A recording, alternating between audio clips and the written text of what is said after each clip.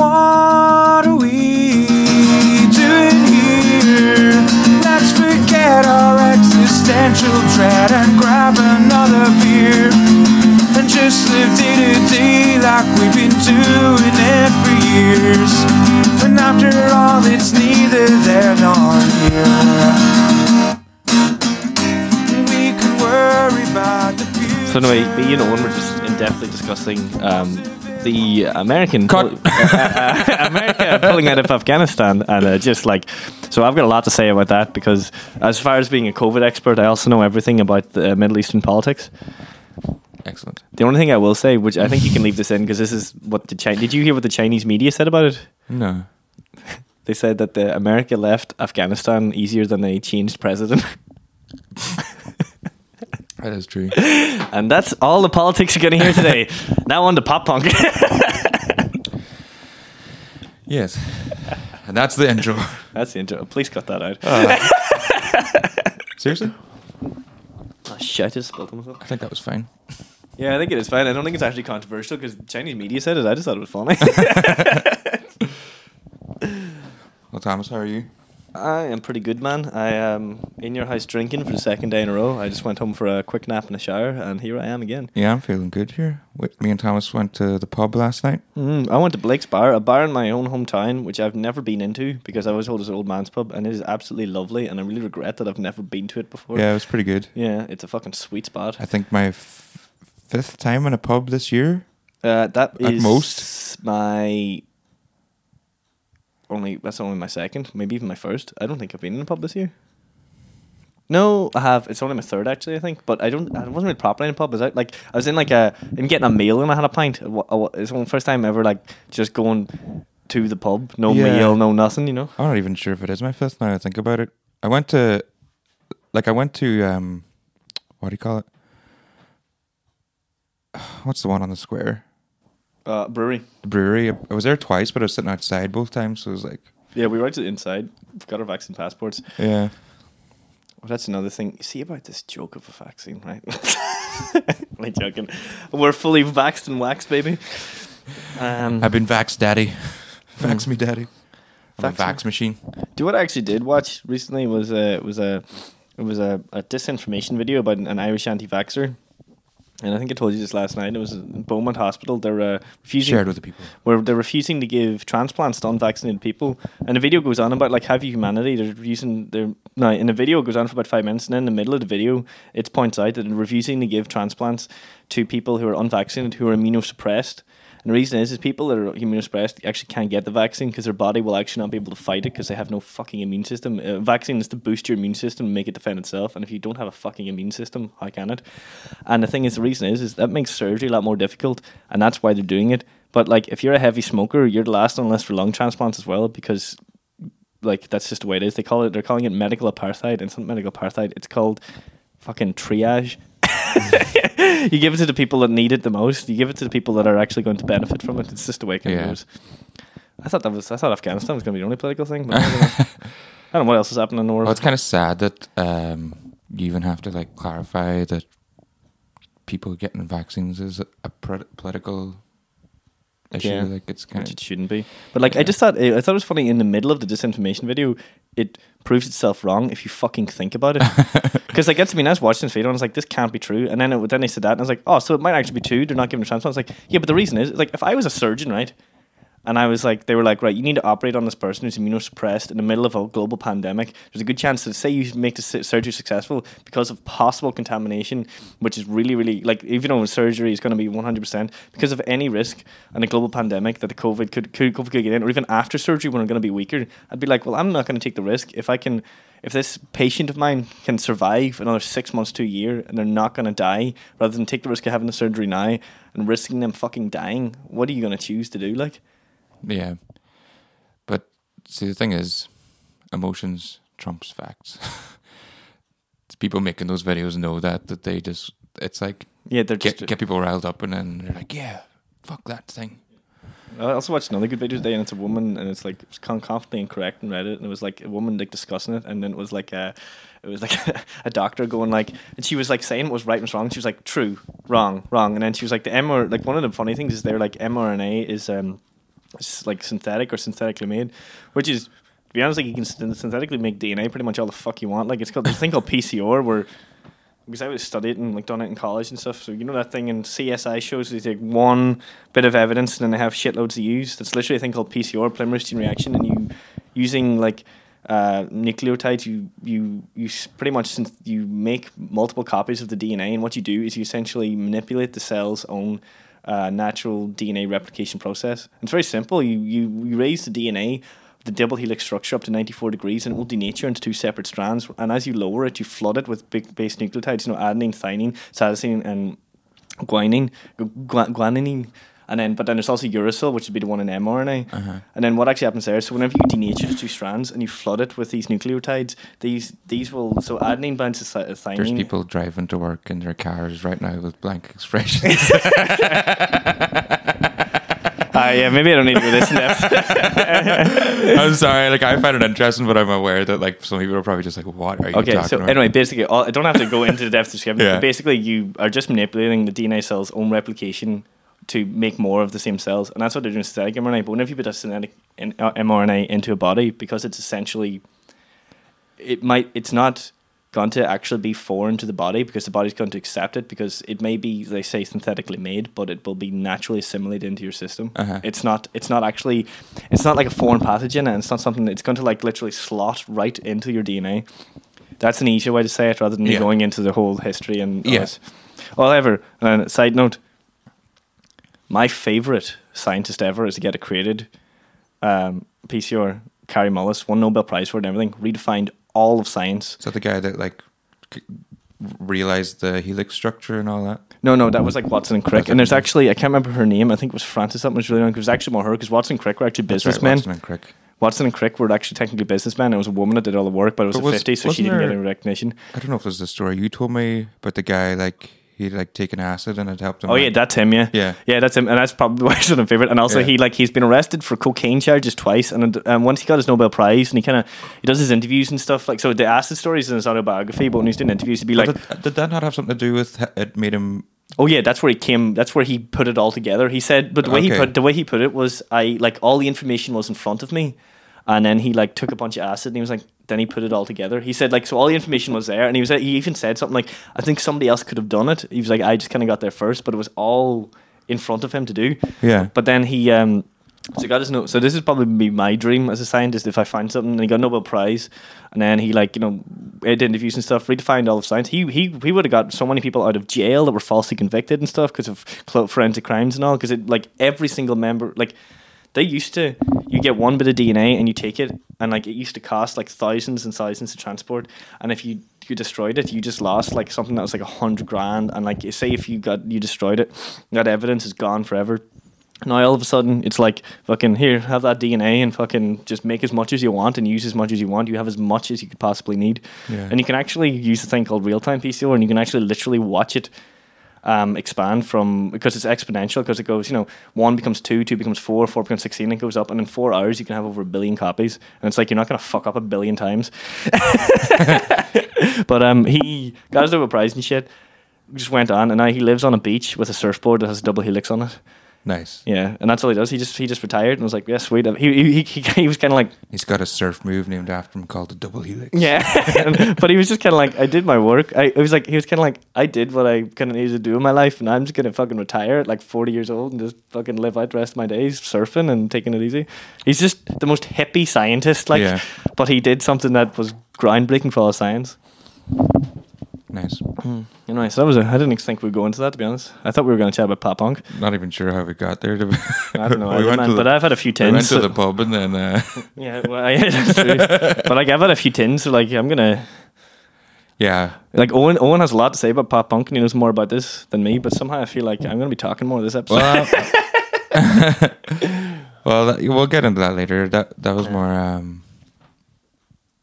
as a follow-up to the last episode that I did on math rock and emo music. Yeah, which if you haven't listened to that, then please give it a listen, because it's... And I would actually say listen to that one first, because we're going to be following on points to that. Yeah. And it was very good. It was Owen's first time doing one by himself, and I was really impressed by it. Yeah. And I'm sure everyone will agree it was kind of funny, because in the first 10, 15 minutes, he kind of stopping and starting, but then you really get into it. Then you really did well. The way you did some of the transitions of songs coming in, and the way you mixed your voice going in, and there's just a couple of moments. If you listen to that, you'll hear that he can't remember off the top of his head what the song is, but he's mixed it in to have the song playing while he's thinking of it. And I just really thought those moments were class. I was very impressed, man. It was cool. Yeah, it was very because I couldn't imagine I could imagine finding that very hard to do myself, because it'd be like you got no.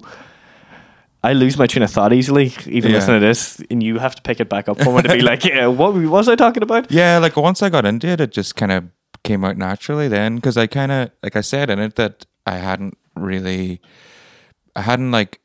really done a lot of research. What I did is I watched a few YouTube videos. I watched Trash Theory has a great video about Fugazi called The Path of Most Resistance.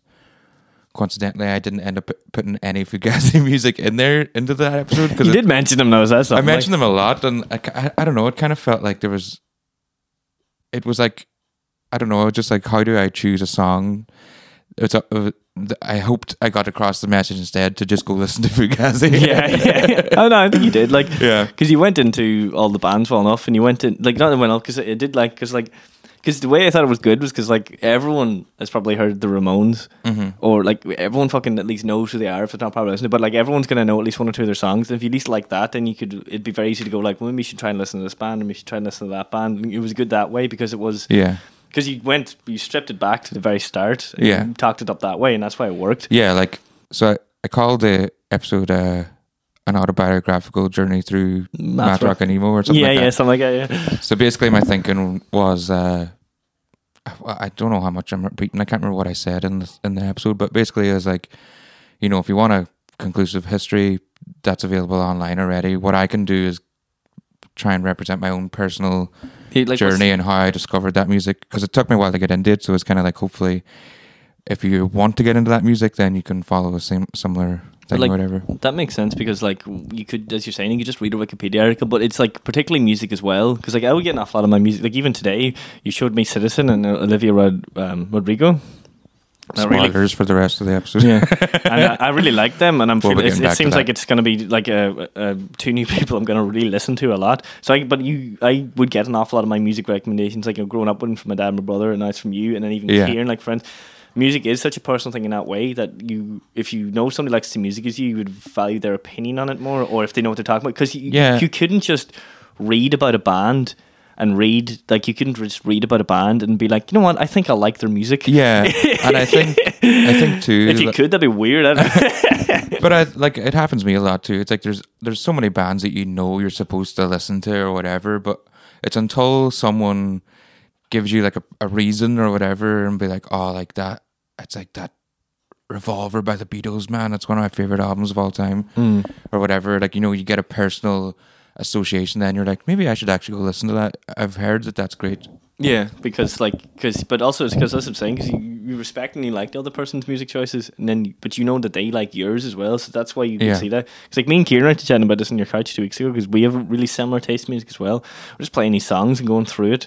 And then he showed me Daughters as well, who I listened to. I actually haven't listened to the full album on them, but I've listened to a couple of their songs now, and it's like I really like them. And he was like, you know, he was just telling me, he's like, you like the music. He actually said something like, you like the music I like, you'll like this. And I was like, well, and you know what happened? I fucking liked what I listened to. Yeah.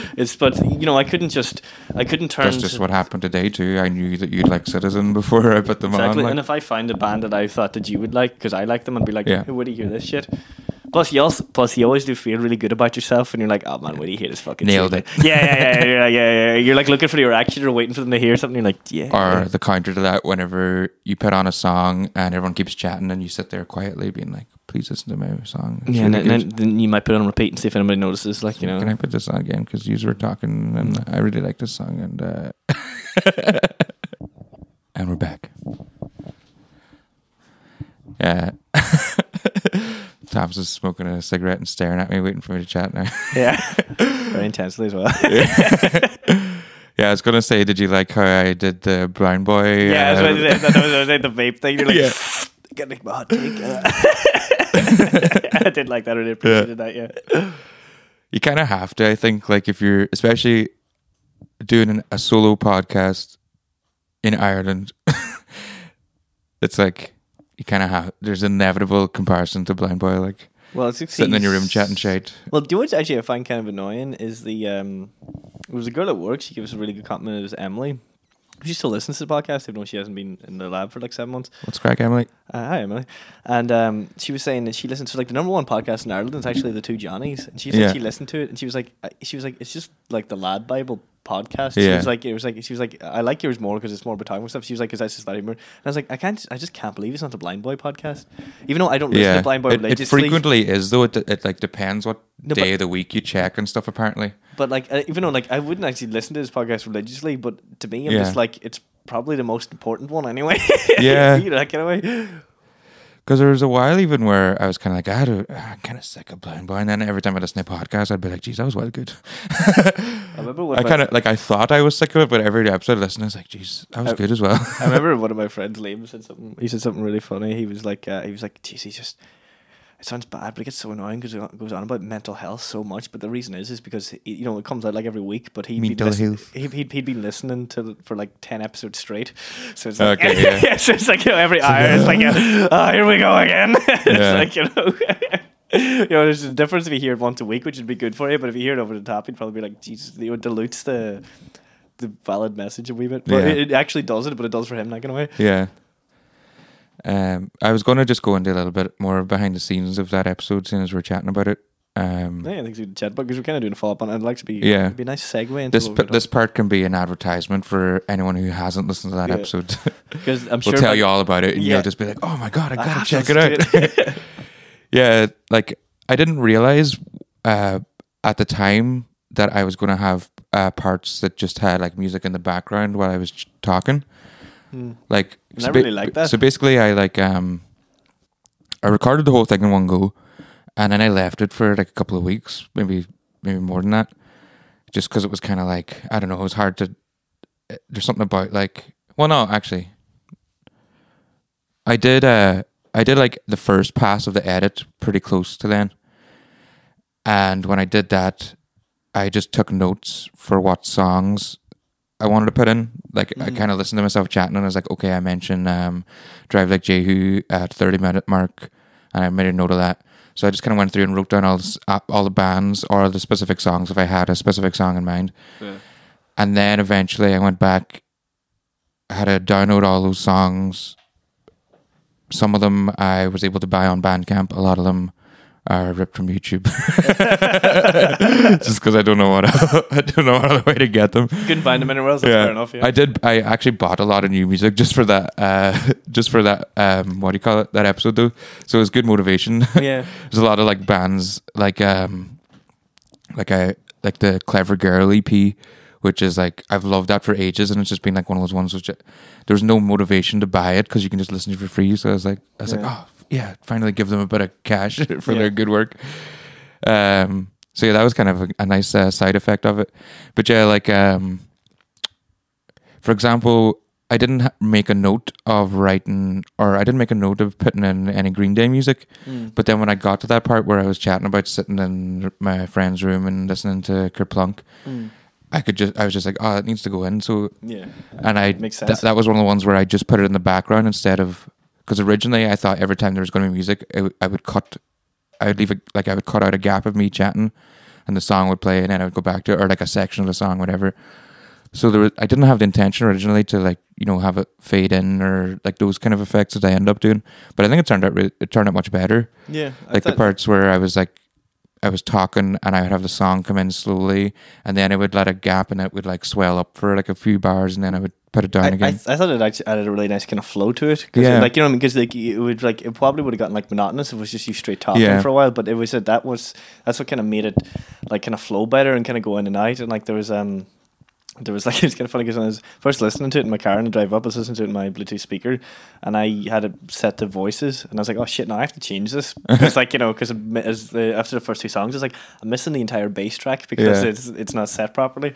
And then it sounded a lot better too, because like I just thought it added such a flow to it, because then it was the bit and then there was the music coming through, but it made more sense too, because it would emphasize your point or gives you an idea of what you're talking, because like, you know, it's pretty abstract for you to be like, and then, you know, you could be like, you know, and then, you know, it sounds more like this, so that you can see that they're influenced from Nirvana. That's very abstract for you to be like, oh, I must check that out, but then actually hear it would be like, that's how it comes through. Like, yeah.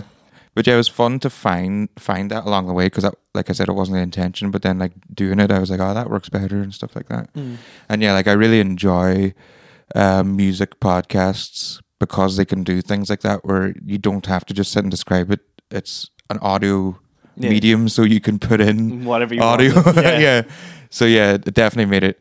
Yeah, because I remember like talking about explosions of sky, and it's like, oh, they're more like twinkly, whatever words I used to describe them, and I put a wee bit of their tracking. So it's like even that, because my description on its own might have been adequate, but it might have been a bit vague. So then you just need a wee snippet, and it's like, oh, I get it. That's the point. But then even you going into like about it, and so I watched him in Fire and all that stuff too, and I was like, oh Jesus Christ, I've listened to him ages, and Beautiful Universe Master Champion. I was thinking because I was driving up, and it's like the person behind me was like pure weird because I was like air drumming the whole time, like the whole.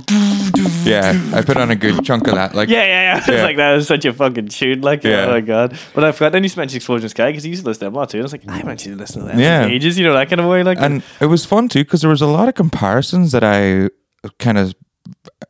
don't want like it to sound like I planned them out. I stumbled onto a lot of them, I think. Yeah, just you made the connections when you were talking about because it. Because part of it too, part of the lead up to it was going back and listening to like the Dead Kennedys, who I haven't listened to in such a long time. Neither have I. Like, so it was cool to go back and be like, oh, there's a direct line from them to now. Like, like the outro to Ill in the Head, like the pure like jazzy progressive punk sound of that. I was like, what the fuck? Like, I didn't know. I don't remember Dead Kennedys playing math rock, but here it is. Like, essentially, and like the Hottie in Cambodia, Set Guitars to Kill comparison I noticed as well. I was like listening to that and I was like, oh, that reminds me of And So I Watched From Afar.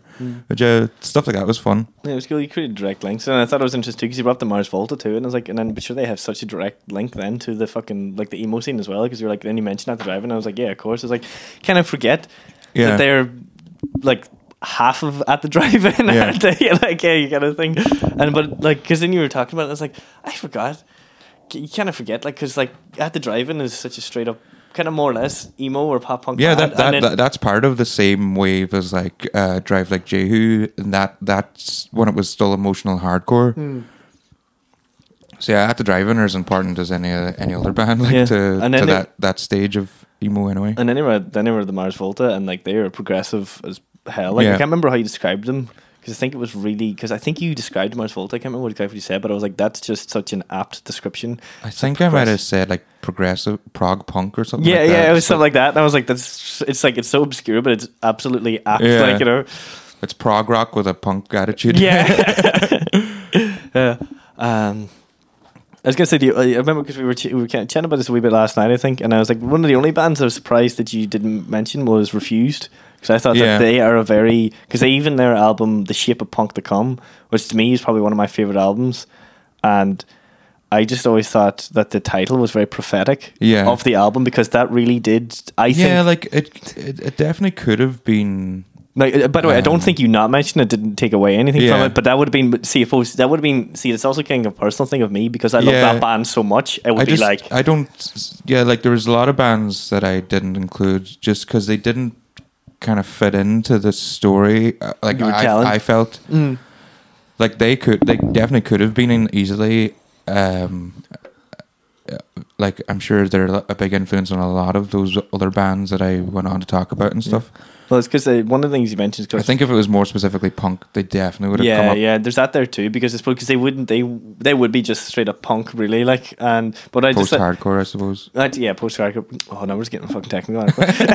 There's but it's good to be specific. But I thought it was funny because, like, obviously you mentioned My Chemical Romance, which would have been like one of the biggest it would have been the biggest emo band, and let's face it, they were. I did like what you said too. You were like, it was cool to hate them. It was like cool to like them. But I was a very big fan of My Chemical Romance, and I still would be. But yeah, like that's kind of something I realized kind of along the way too. That I was like there's you were a loser if you liked them. Like that was what it was. That's the point of that genre, though. It's not about being cool. It's about like speaking to people and like I'm sure My Chemical Romance were the most important band in the world to so many people, and it wasn't anything to do about being cool. It was about meaning something, and that's way more important. And it was about, but I think as well a big part of it was too for us as teenagers with the whole kind of emo and the scene and all that there stuff was like, that's when I got more into like, I feel like shit, I think shit, I am depressed, you know, that kind of a way, which a lot of people were. It's just it usually didn't really come across as much in music, almost as much. Or I think it wasn't as mainstream anyway.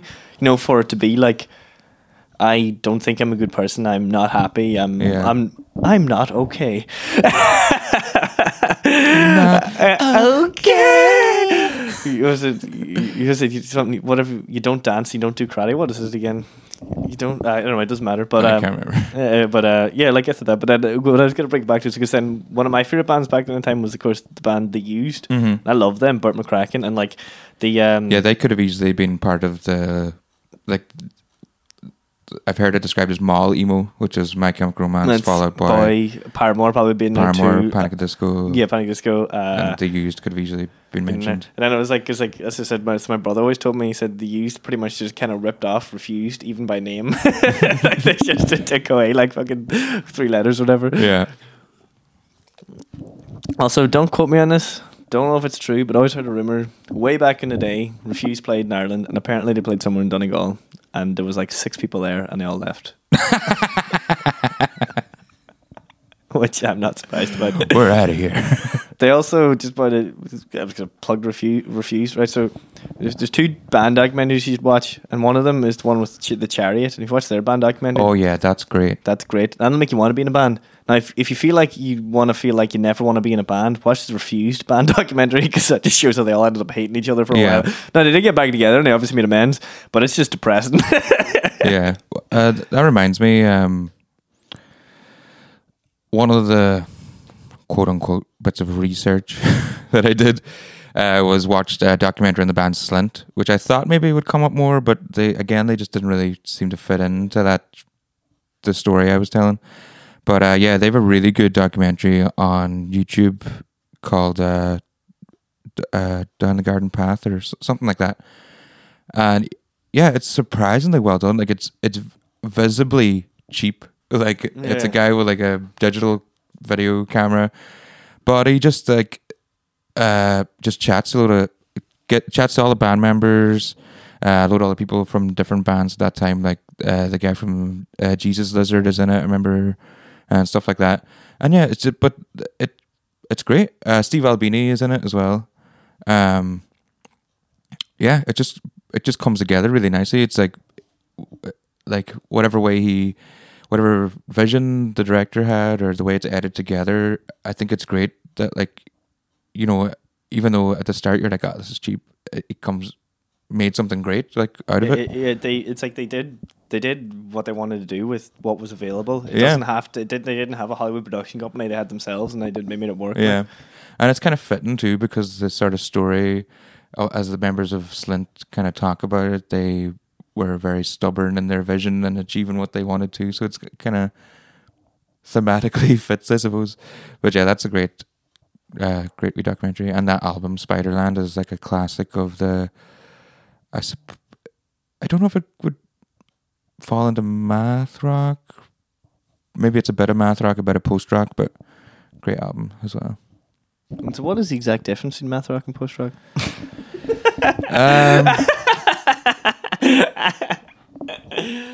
Feckin' Bahamas, which are like an Australian-based web magazine, they kind of use math rock as an umbrella term for like music that's like really technical, has unusual time signatures on unusual scales and stuff like that, or like has different or clashes, a mix up of all those things. So they kind of use it as an umbrella term, which might include post rock, might include post hardcore, might include prog rock. But post rock kind of started in like the late 80s, early 90s, I think, with bands like Tortoise and what's that? The album Hex by Bark Psychosis, which is 1994. I think that era was whenever post rock was becoming a thing, basically. I don't actually know when the first time math rock was used. Probably around the same time. I was gonna say, well, 2 bands which you did mention, they've always been told to be math rock, and it would have been 2 ones I would listen to. One of them more than the other. One of them only mentioned was the Chariot. they would have been considered, like, some of their stuff as kind of math rock, or like kind of, and then mathcore probably. Mathcore, actually, yeah. And then it would be Dillinger Escape Plan as well. Yeah, I think they're mathcore as well. Yeah, they would be or like metalcore, but like they're pretty much because they would have been the ones. I think it would have, and then I think it's it as well. Actually, it's thinking another one. It's the Red Jumpsuit Apparatus. There's another one. I think they're math rock. They would have been they would have been the two ones when I was younger, and I've listened to them quite a while. They would have been the two ones that I really listened to. Would have been kind of like would have been math rocky or mathcore. Yeah. But then I absolutely love the Chariot to bits, and they would definitely be like, because they are fucking full of weird time signatures and stuff like that there. And that's what they would have been the band that would have got me into it as well. And then the band I mentioned before, I think I told one earlier a story, and he was like, "Oh, I think you've already said in the podcast." It's like, well, that's that done anyway. And it was Every Time I Die, because they'd be one of my absolute all-time favorite band. Like, they would have been all the bands that really got me into it, I suppose. Yeah. And that's probably like usually kind of hardcore, kind of that kind of stuff, that kind of genre. That's probably like my favorite type of music, really. Yeah. Because I was saying to one earlier about, like, I would listen to metal and stuff when I was a teenager, and I never really got into too much. I listened to some of it. And we would have been around the time whenever Machine Head and Bill from Valentine were still kind of new metal, like not like new metal, but newer metal bands came out. Yeah. Or else came out around the time of new metal. Of course, I still love Limp Bizkit. Yeah. But it was that, it never really struck me as much. As there's something about hardcore music which I just find more like obscene that I enjoy. Yeah. Metal's very like technical and melodic, but almost like, I'm going to say more structured. But then, I can't say that about mathcore, actually, because that's fucking heavily structured, but you know what I mean? Yeah. There's something about it that just really gets to me. It's probably my favorite type of music. It's the one that gets me pumped up the most. It's the one I'd listen to, like, by myself. Yeah, I think there's more room for, like, freedom and experimentation in that than traditional metal, I suppose. It's metal fans can be very... put you off metal? Yeah. It's like, that's not done right. It's just like Rick and Morty fans. Yeah. Bloody fans ruin it for the rest of us. And My Chemical Romance fans. Football fans. Caricature fans. I would mention our fans, but like, I don't know if they exist. I would also mention OnlyFans. Thank God they got rid of all the porn off OnlyFans. I know, yeah. I just want to watch my cooking videos, man. Yeah. Good Christian OnlyFans. OnlyFans is going to die, and I bet you the creator of OnlyFans is just going to create a porn website. That's it. I was thinking Pornhub's going to be great. Yeah.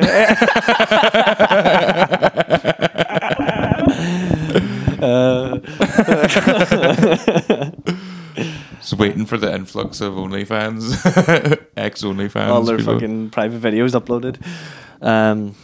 But anyway, I suppose we shouldn't get off topic then, OnlyFans. Just note that current affairs. Just a segment. We're going to note that current affairs. I'm just going to say to all my fans that your year subscriptions aren't being refunded. So, but yeah. But then going back to your podcast, because I really liked your because it was your personal story into the music. Because he went through it. He went to the old school stuff, which is funny because then that was actually also what helped get you into it. Yeah, but that's what was. I kind of followed the just the evolution of punk in general. Yeah, but you followed like chronologically. But what was interesting was your story matched up well enough chronologically. Yeah. Like, but you did mention, of course, like you mentioned Green Day and stuff, and I was like, well, yeah, of course I got into that because they and Nirvana and stuff as well. But they would have been Nirvana slightly before our time, but they were still so massive that it would have been going on. But I suppose their last single was 2002, so it would have been 10, and then it would be like Green Day would have been massive around 2005. I think that's roughly when they got like real worldwide. Yeah, they would. I think around then, and that's would have been headed earlier than I think.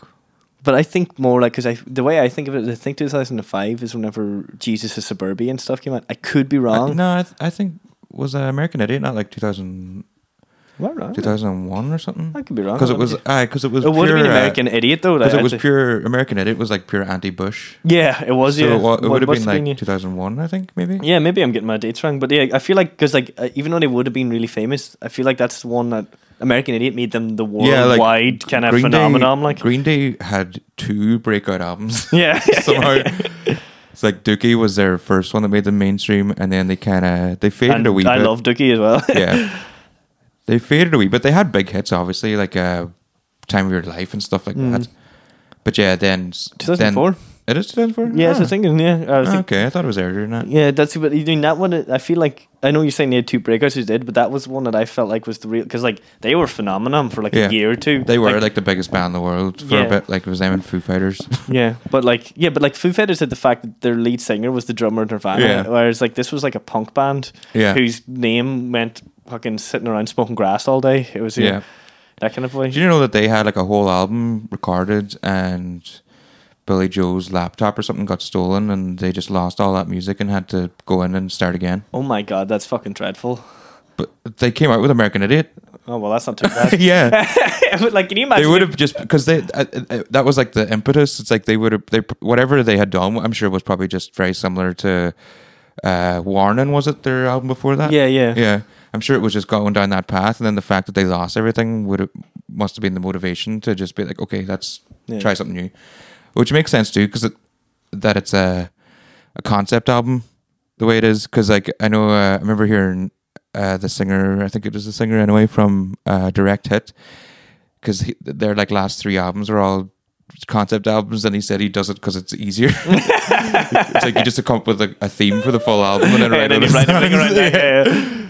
So that probably played a part too. They're probably like, okay, we need to write a full album really quickly. Let's just like come up with like some characters. Well, I fucking hate Bush. Let's go with this. Like, I was gonna say just a wee tidbit in my own personal life. I love the fact that my old head chef, when I was chefing, he used to be the personal chef of Green Day, and he said at all of Green Day, this was only about 5-6 years ago, he said that they were actually all really sounded down to earth. But what I used to love in the kitchen is he used to have this unreal Bose speaker, like it was classic. It was a wee Bluetooth speaker, but it was like a fucking sound system and a speaker. And he had accidentally taken it from the Billy Joe Armstrong, and whenever you turned it on, it used to say, "Hello, Billy Joe." And I connected up to it, and I was like, "Oh, class." And then his wife used to organize like all the tours of like all the old like hair metal bands. So she used to get messages from like lead singer Whitesnake and people from Van Halen and people from Journey and stuff. She manages all their tours. Right. It's like so funny. She What's showed your number? She showed me. I can get you your number if you want. She lives in fucking Glenfarre. Tour, please. Give me a tour. She got a message from. She knows the lead singer Whitesnake very well. His name. He's English. His pure English name is all something like I can't remember anyway because I don't really listen to Whitesnake. But he said that whenever her kid was born, he was going to come visit them. And she was like, yeah, if you fly into Belfast, you can get a taxi down. He replied, she showed a message. And I just imagined it like a pure poshing for us. He was like, why would I get a taxi there when a helicopter is so much more fashionable? Fashionable. Or he said something like fashionable. Oh, that helicopter is so slimming. Yeah. I was like, Jesus. But you know what I mean? That's like, I was like, this is me peeking into a world that I'll never see or never be a part of. Like, you know, fucking mad. That's cool. She's really sound too. For marrying a chef though, she had no taste. She would eat like a plain burger and a bun with no sauce. I was like, what the fuck are you doing? Yeah, I was on board until I got to no sauce. What? I wasn't, man. Like, you need to actually, like, the meat in the bun is not the flavour. Like, nah. exactly. Like, how dry is your mouth? Like, or do you over salivate? I don't get it. What? It's like, I can't have sauce. My mouth is too moist.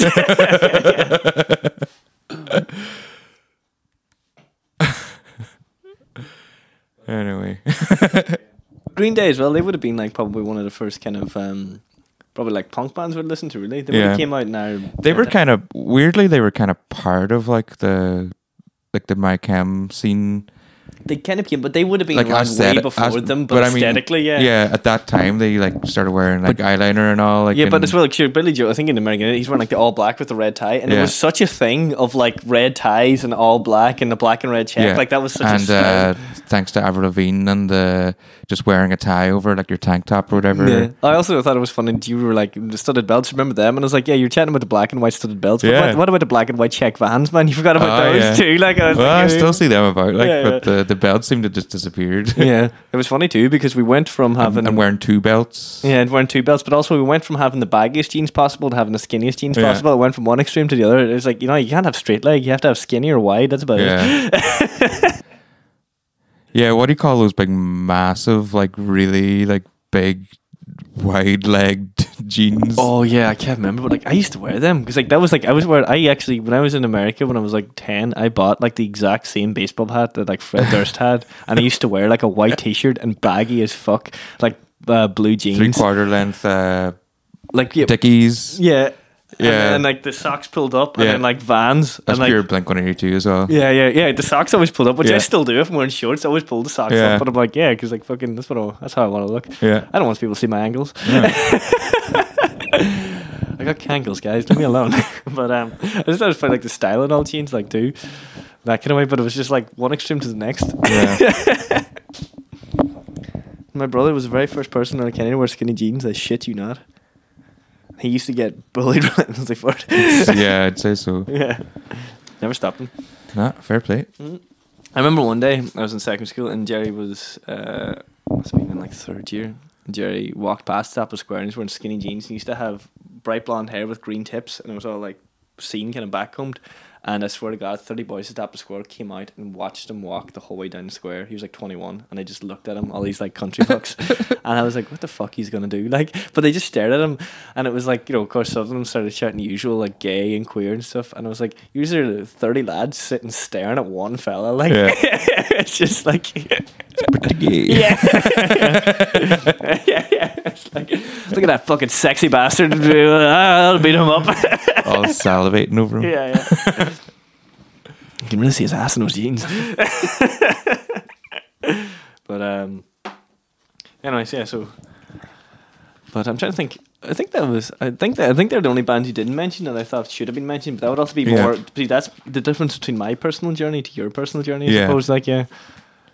Yeah, it's probably my favorite. Like, hardcore around and then all of its kind of all of its subgenres and periphery genres are probably my favorite, I'd say. Yeah. Well, seeing as we started talking about Green Day, maybe we should just get into the pop punk. The war in Afghanistan. The what? Sorry, I mean the war in Afghanistan, because technically there's a link because they were against Bush and he's the one who started it. Hey man, if you want to talk about it, I won't stop you. I don't know. I think that's pretty much all I know. Like, well, actually, not really. Actually, this is a funny tidbit I can give you. Well, they have been there since then. Like in Rambo 3, they're the heroes that Rambo helps. Shit, you know, the Mujahideen who Ronald Reagan was with in the 80s, who he then funded and trained, they're the heroes in Rambo 3 that he saves. And it's like, this is kind of funny because they were fighting the Soviets, you see. Yeah, okay. The real enemy is communism. Yeah. Because the enemy of capitalism is our enemy. Yeah. But they, no, that's what it was, is they're like the heroes in Rambo 3, and then it's because they were fighting Soviets. And then it's just once they got the Soviets out, then they were like, right, we're staying here. And they're like, no, we want our own country. And they're like, no, we want a McDonald's here. Yeah. Well, I'm on a watch list now. Well, yeah, we should go into the pop punk thing because I got to stop bringing up really controversial topics. Well, I'll just repeat something that I was saying to you last night about that Adam Curtis documentary. I started watching the first episode of Century of the Self, and they were talking about how like it was like Sigmund Freud's nephew or something basically introduced consumerism to America. Oh yeah, I find this very interesting. Yeah. And it's like at that time, like people didn't buy stuff they didn't need. Maybe the very rich, but then like he basically turned consumerism into like an answer to people's problems. It's like, oh, you know, if you buy the nice thing, and even fashion was part of that too. It's like people started to like, there was like video footage of this woman being like, do you not wear the latest fashion? You know, you can express yourself and feel good about yourself and all this here. And it's like just, it changed like the whole country. And then like, yeah, and then eventually, like after, I think it might have been after World War II that this happened, where then basically, because there was one of their presidents, oh dear, I've forgotten now, he basically kind of went against that a little bit and against like against the promotion of like such a consumerist idea, and then a lot of the big businesses in America were like, oh, we need to like go against this. So then after that, they basically democracy and capitalism became linked essentially, which is weird. Yeah, because it was interesting you tell me about that, because the one thing you brought up was the woman smoking cigarettes. Yeah. And you were saying about how it was like you're taking a phallic symbol, and then if you make, because one won't like like to smoke sort of thing. He got hired by like, I don't know, Marlboro or whatever it was. Big tobacco. Yeah. To basically help them market cigarettes to women, because no woman smoked at that time. It just wasn't like done. So he went to a psychologist or psychoanalysis or whatever it was then, and he told him, it's like, oh well, the cigarette is a phallic symbol, so if you can tie a woman smoking to gaining power over that, then you can convince them to smoke. So, and I think it was like actresses he got to do it during like some parade or something that was already happening, and he knew that all these like photographers now would be there, so then he let slip that these women were going to do this act of rebellion, and they all took out their cigarettes and light them up. And the word he used was like lighting their cigarette like tiny torches of freedom, which is like tying it to the whole idea of like the most American idea of all, liberty, the statue of liberty holding her torch. Yeah, liberté. So then you couldn't be against that whole thing. Then if you come out and were like, women shouldn't smoke cigarettes, that meant you were against liberty and freedom. Yeah. Oh wow, genius. That's because it's like you're defeating everyone's argument, because it's such as like you can't be anti-American, because then if you're anti-American and you're a fucking communist. Yeah. That's so like as evil as that was, like I'll applaud his logic, and his like, I'll applaud the way he did it. Like that was foolproof plan. And also, like, to be honest, when I smoke, obviously they should be able to, as anyone should be able to, as long as you accept the risks and consequences, except maybe of course children. Yeah. But that's fantastic. Like, you saying I can't smoke? Commie, get him. Yeah. String him up and burn him with cigarette butts. It's a reminder that we are being manipulated all the time. Well, I know Facebook got in trouble in like 5 or 6 years ago, 2014, and it was they targeted ads, which of course Facebook is very famous for.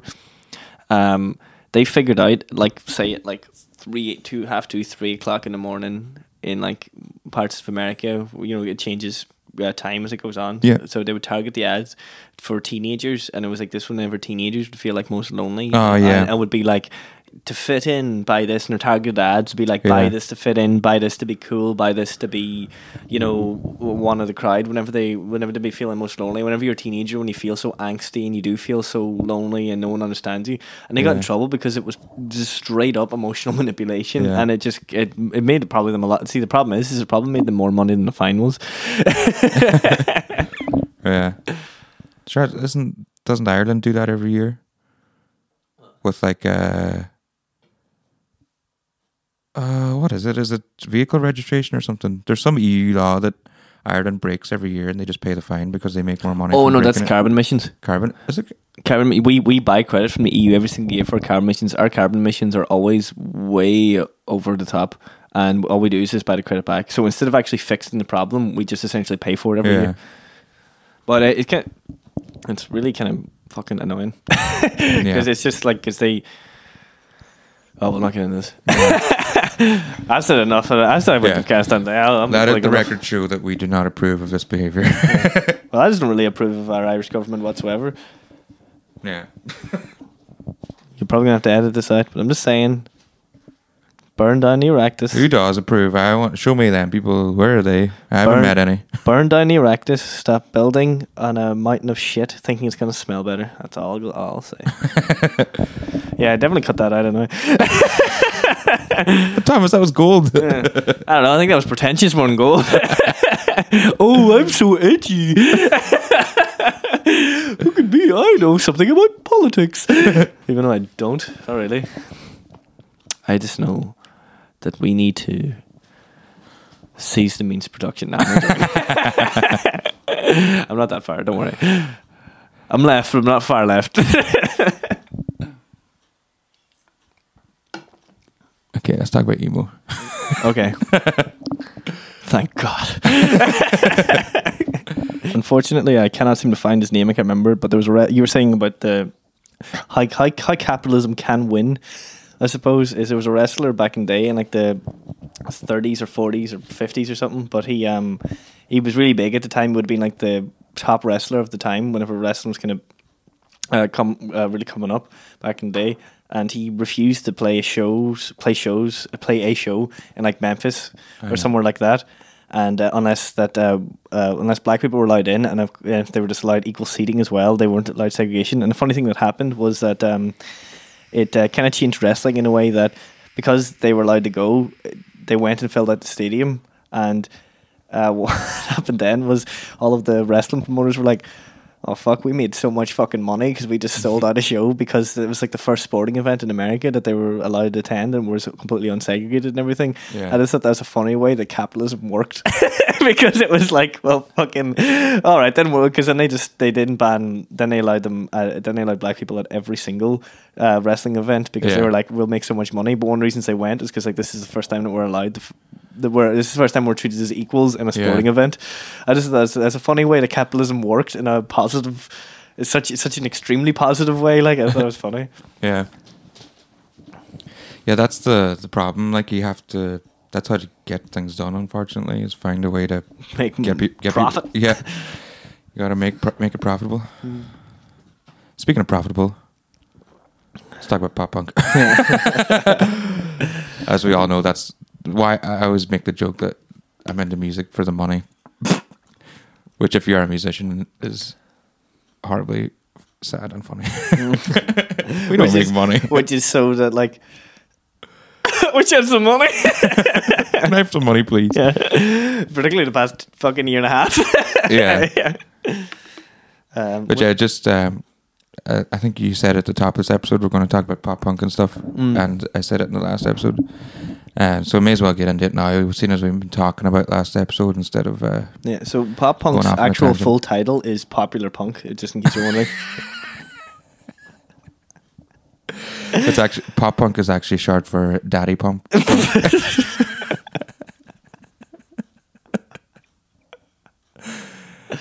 I remember back in the day going to, I miss all the little mom and pop punk. Mom and pop punk joints. Yeah. When I used to go share a black ice cream with my best goth gal. Not all this corporate punk that you get now. The nameless faceless. Nameless. No, actually, if you want to say about pop punk, what is amazing is that how in what you could call, because you told me about this, which is amazing, is Travis Barker, one of the what would have been like the kings of pop punk, which were Blink-182. Their drummer is now going out with Kourtney Kardashian, who's like the upper echelon of like fucking billionaire fucking model, whatever the fuck she is, kind of thing. He's like going out with her, and you're like, because I remember you chatted about it and you were joking, you're like, think about it, like a pop punk guy he's going out with like a billionaire right now. Yeah. He made it. He worked it out. I think he's literally living the dream. Yeah. Do you know what I always really liked? Did you ever see Travis Barker on Joe Rogan? No. It's shortly after Joe Rogan had Tom DeLonge on. Right, and of course Tom DeLonge was just pretty much telling about UFOs all the time, which he's always been interested in.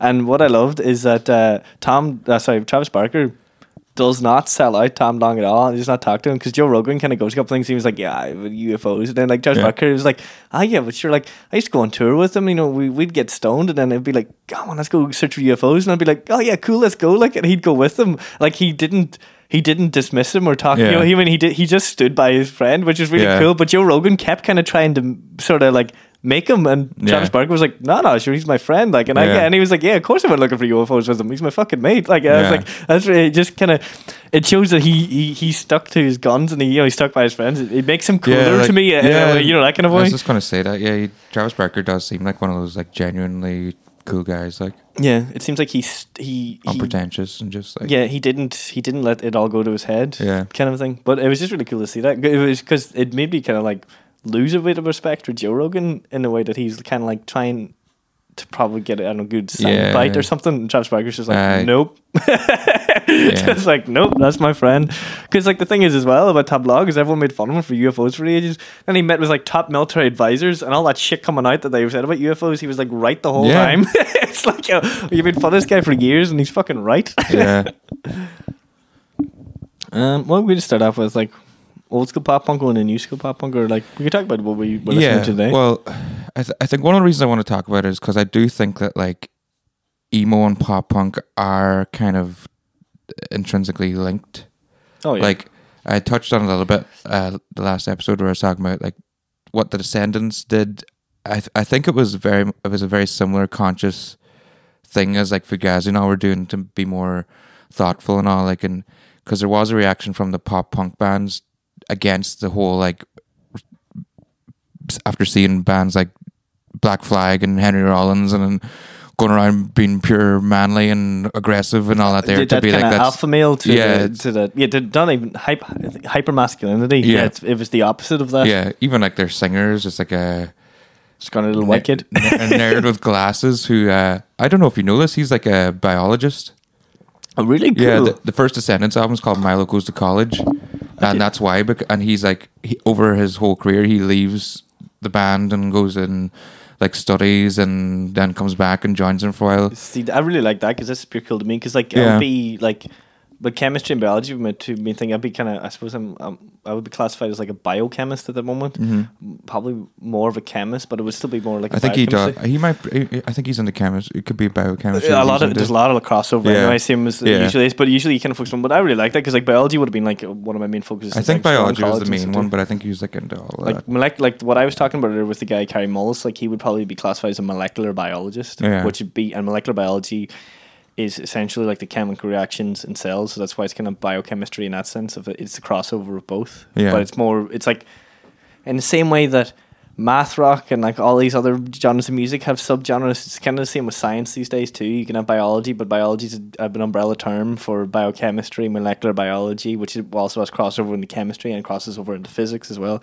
You know, it's the same as everything. There's a lot of subgenres of science into going into like, you know, you have physics, theoretical physics, particle physics, all that kind of stuff, you know. Yeah. But it's just because the initial trilogy in science would be physics, biology, chemistry, like, but the holy trinity of science, pretty much. Yeah, but it's the same as like it used to be, like rock, like pop, fucking all that stuff. Yeah.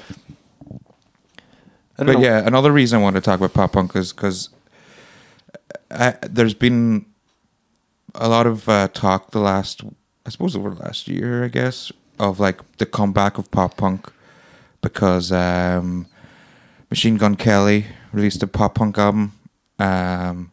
Mod's son now has also released one. He's got a song starring Avril Lavigne, who we mentioned briefly earlier. Oh, man.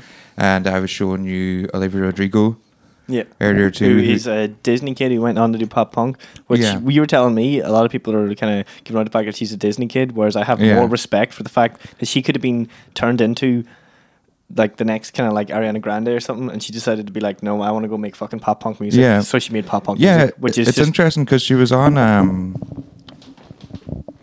Hot Ones talking about it, and she's saying like she was born in 2003, but she's obsessed with the 90s. So like this sound is clearly genuine, like, and like that's what she likes to listen to. Like. Yeah, and like people have been hailing the Machine Gun Kelly album as like the return to form of pop punk. I think I don't agree at all. I haven't listened to it or no, but there's some weird, like, I don't know if it's gatekeeping is the right word, but it's like I've noticed on the online communities, it's like you're not allowed to badmouth like Mod Son or Machine Gun Kelly, because if you do, you're like a genre traitor. It's like, oh, you don't. It's like if you like pop punk, you must support these artists, and I completely disagree because I don't think what they're doing is very good at all. Yeah, you think it's more of a generic pop punk than it is fucking. Well, like it's funny we were talking about. What Are We At is brought to you in front of a live studio audience. That's all I wanted. It's just singular, so live studio audience. Either way, Kieran McCool, the drummer of Fierce Pit Bosses, who you may know as the band of the other host, is now joined us to sit in on this session as we thoroughly talk about all of the problems that happened in the war in Afghanistan. Kieran, your thoughts? Well, that's getting cut. We just had a wee break there, but the last thing you said, Thomas, was probably useless. Probably useless. No. You asked if like the new pop punk was more generic, and finally we were talking about Travis Barker. Yeah. And yeah, like I kind of see the new pop punk as being, it's like the sound it's recreating is like was the death of pop punk. It was like it's harking back to that era, like the Blink-182 and Simple Plan and all those ones which were like when pop punk died, basically. Yeah, but we were at there, like we would have been the right age for like that was the peak of pop punk. That was that was the commercial peak, but not the creative peak. Yeah, but you know what I mean. But that yeah, exactly. That's when it became the mainstream. That's when you had Blink-182, you had Paramore, you had Fall Out Boy. Because they were worldwide phenomenons. Paramore probably an exception, I would say, that actually survived and thrived afterwards. No, but I mean, but they've still hit their peak as Blink did. And would have been during our kind of like teenage years. But like, but it's weird that what's being recreated is the end of that era of pop punk. But I think the decline. What I hope, the decline. What I hope will happen is these bands, Mod Sun, Machine Gun Kelly, they're the two ones everyone seems to be chatting about. Well, we should be chatting about Olivia Rodrigo. Yeah, we should, because we just listened to like 2 or 3 of her songs because I put them on, even though I'd only heard them first time today before the podcast. They're recreating. Yeah, they're recreating from the decline of pop punk. Yeah, well, what I'm hoping was that their popularity will reignite the genre. Even if, like, I don't think they're doing anything really original or even memorable. I've listened to both their albums and like I can't remember any tunes or anything. It's just they're very like they've got. It's like there's no song structure. I don't think, and that's punk. Ramones songs get stuck in my head. Machine Gun Kelly songs don't. That makes sense. Yeah. And like, that's the weird thing I was saying about like, there's this weird attitude of like, you can't like criticize them or whatever, which is complete bullshit because that's how we get good stuff. Yeah. And like, luckily I have this podcast as a document of how I like pop. We had a whole episode dedicated to Dua Lipa. Yeah, so it's not like you're saying from a biased perspective, being like, I don't like pop. I've recommended Lizzo as well. Yeah. Stuff like that. So yeah. So it's not a biased perspective of being like, I think pop is shit. It's I just think what they're doing the same for me as well. Like, isn't great. It's uninspired. And but there's so many pop punk bands, and that's again the emo conversation. Like a lot of them, pop punk. The word pop punk basically means that sound, but I like, to me it's more like wider than that. Like all the emo-y bands, like the ones in the style of Weezer that I was saying, like that to me is equally pop punk. Like Prince Daddy and the Hyena, or Chousand, a really good pop punk band. Roswell Kid are very Weezer sounding, still really good, wearing their influence on the sleeves. And and a bigger name, Olivia Rodrigo. I think she's the one I think that should be the resurgence, the what would you call it, like the beacon for like the resurgence. Yeah, the heralding of the herald. Yeah, that's better. Yeah, because it's what she's doing to me is way more genuine and more of an update on what the genre is. Yeah, she's doing it because, like you said, was it Jealousy, which is the one that you were like has like the 9 Inch Nails kind of vibes. Yeah, it sounds like if Trent Reznor wrote a pop song. Like. Yeah, exactly. Yeah, but it's like, just because it's Trent Reznor wrote a pop song doesn't mean it's bad because it's a pop song. It's just a fucking great song. Yeah, yeah. Where like the Machine Gun Kelly stuff is just so by the numbers. Just like this is what a pop punk song is supposed to sound like. Where at least what she's doing is. It sounds like her. It sounds like her. Yeah. It's honest and open and emotional. The fucking emo Disney kid that she is. Yeah, even like because whenever we put them on, we had the lyric videos up and like, so you can actually read the lyrics and get it more in depth. Pure emo. Because one is like the cold comparison and fucking how she feels comparing herself to other people. I was like, well, that's angsty as hell. That's emo as shit, man. That's great. Oh, you don't fit in. Get used to it, sister. All right. I'm doing this shit. I haven't fit in for 28 years. Yeah, and the other band that I showed you today too, Citizen. That was one that they're excellent. I hadn't. And you showed. Actually, just want to point out because Owen showed me one from like each of their albums too. Yeah. He showed that they are different. That you can see their second album seemed to have more grunge influence, and then they went more into like into more of the pop genre, but they were pop punk because of it. That kind of way. Yeah, like it was. I hadn't planned on talking about them this episode, but over the last week, I realized that they were a perfect sort of bridge between the emo sound that I was talking about to the pop and pop punk, because they get called, I think they're soft grunge. Is that a genre? Yeah. And I think you can put out names in anything, it'll be a genre. It's like we got fucking some fish metal, it's grand. It's just fishermen making metal, like I don't know. I've heard like Finn McKenty call them sad boy punk, but I don't think that's a real genre. Finn McKenty from the NBA or Punk Rock NBA, which I brought up in the emo episode as well. Soft grunge is like a genre or an aesthetic. It's like a genre or an aesthetic. Yeah. There's a lot of tags for it on Instagram and stuff. For that, like clothes and stuff. For the sad boy pop punk, that one? No, for soft grunge. Oh, for soft grunge. Yeah, okay. Yeah. Okay, yeah. We officially have every single member of Fierce Spit Bosses featuring on the podcast. Nice, we did it. Shut her down, boys. Yeah, we got it. See you all later. Thank you to all of our listeners, Morrow and Morrow again. Yeah, so like, there's other bands in that. Is it Movements? Oh God, I've forgotten. Anyway, there's that. I don't know, whatever genre they are, post grunge of some kind, I suppose. They're of a grunge genre, anyway. Grungy emo, grungy emo pop punk. Yeah, and so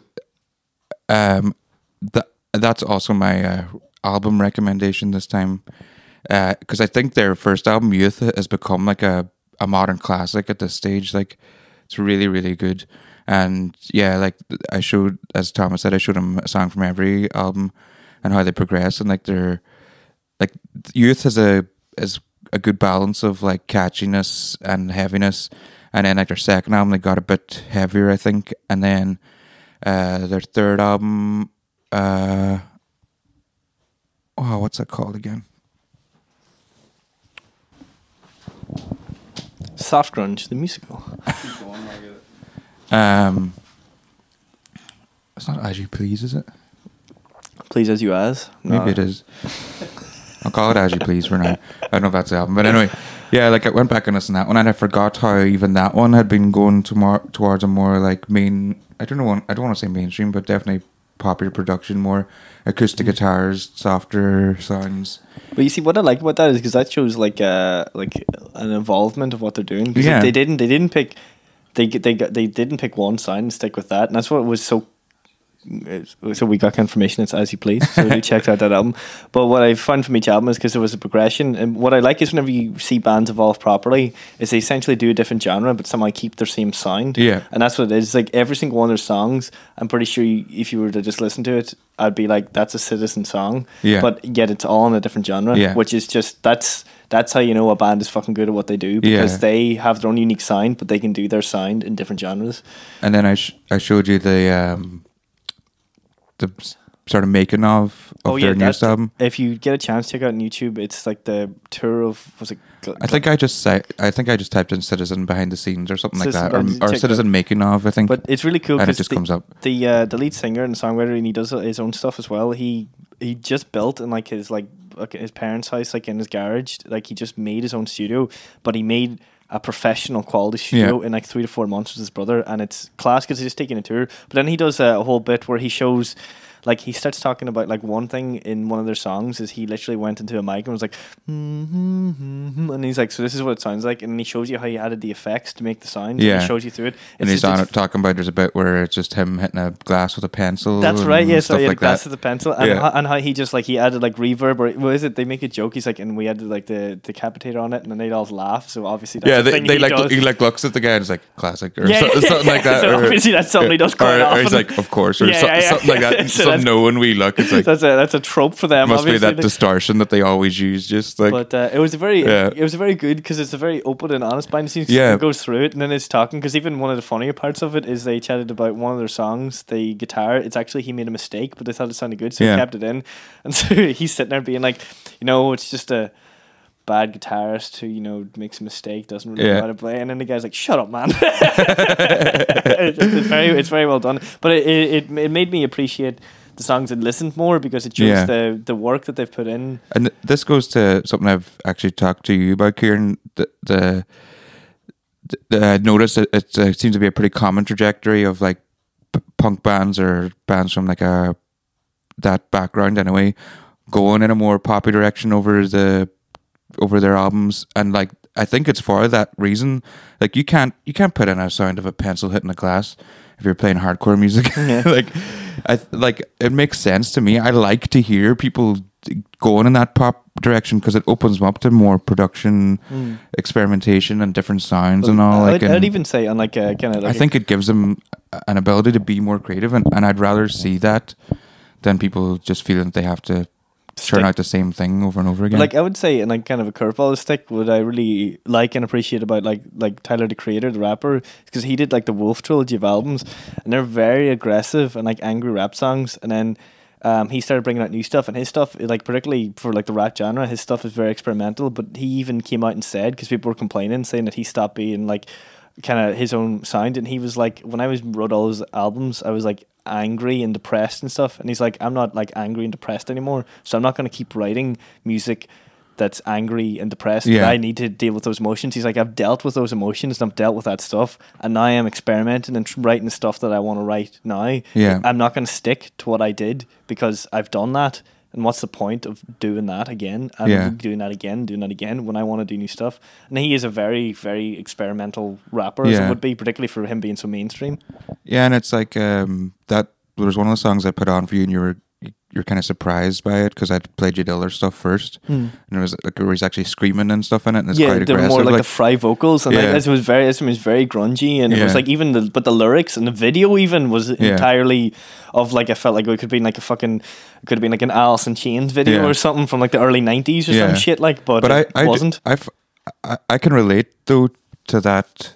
Like, because I do find sometimes if I write a song that's like it's really aggressive or whatever, it's almost like I don't need to do that anymore. Yeah, it's like you put in a big dirty riff and you're like, that's grand now. Yeah, but you got those emotions out. You got what you wanted across. So it's like you're not going to keep fucking. It's the same way you don't want to repeat yourself with everything you're saying. Why would you want to repeat everything you're saying with your music? Then you're just going to make one. Like you're going to, instead of making even a concept album, you're going to make an album full of songs with the same point. That's not what a concept album does. Yeah. That's not what an album is supposed to do. Yeah. You can make a point, but you're making a point over 10 tracks. You're not supposed to be making 10 points.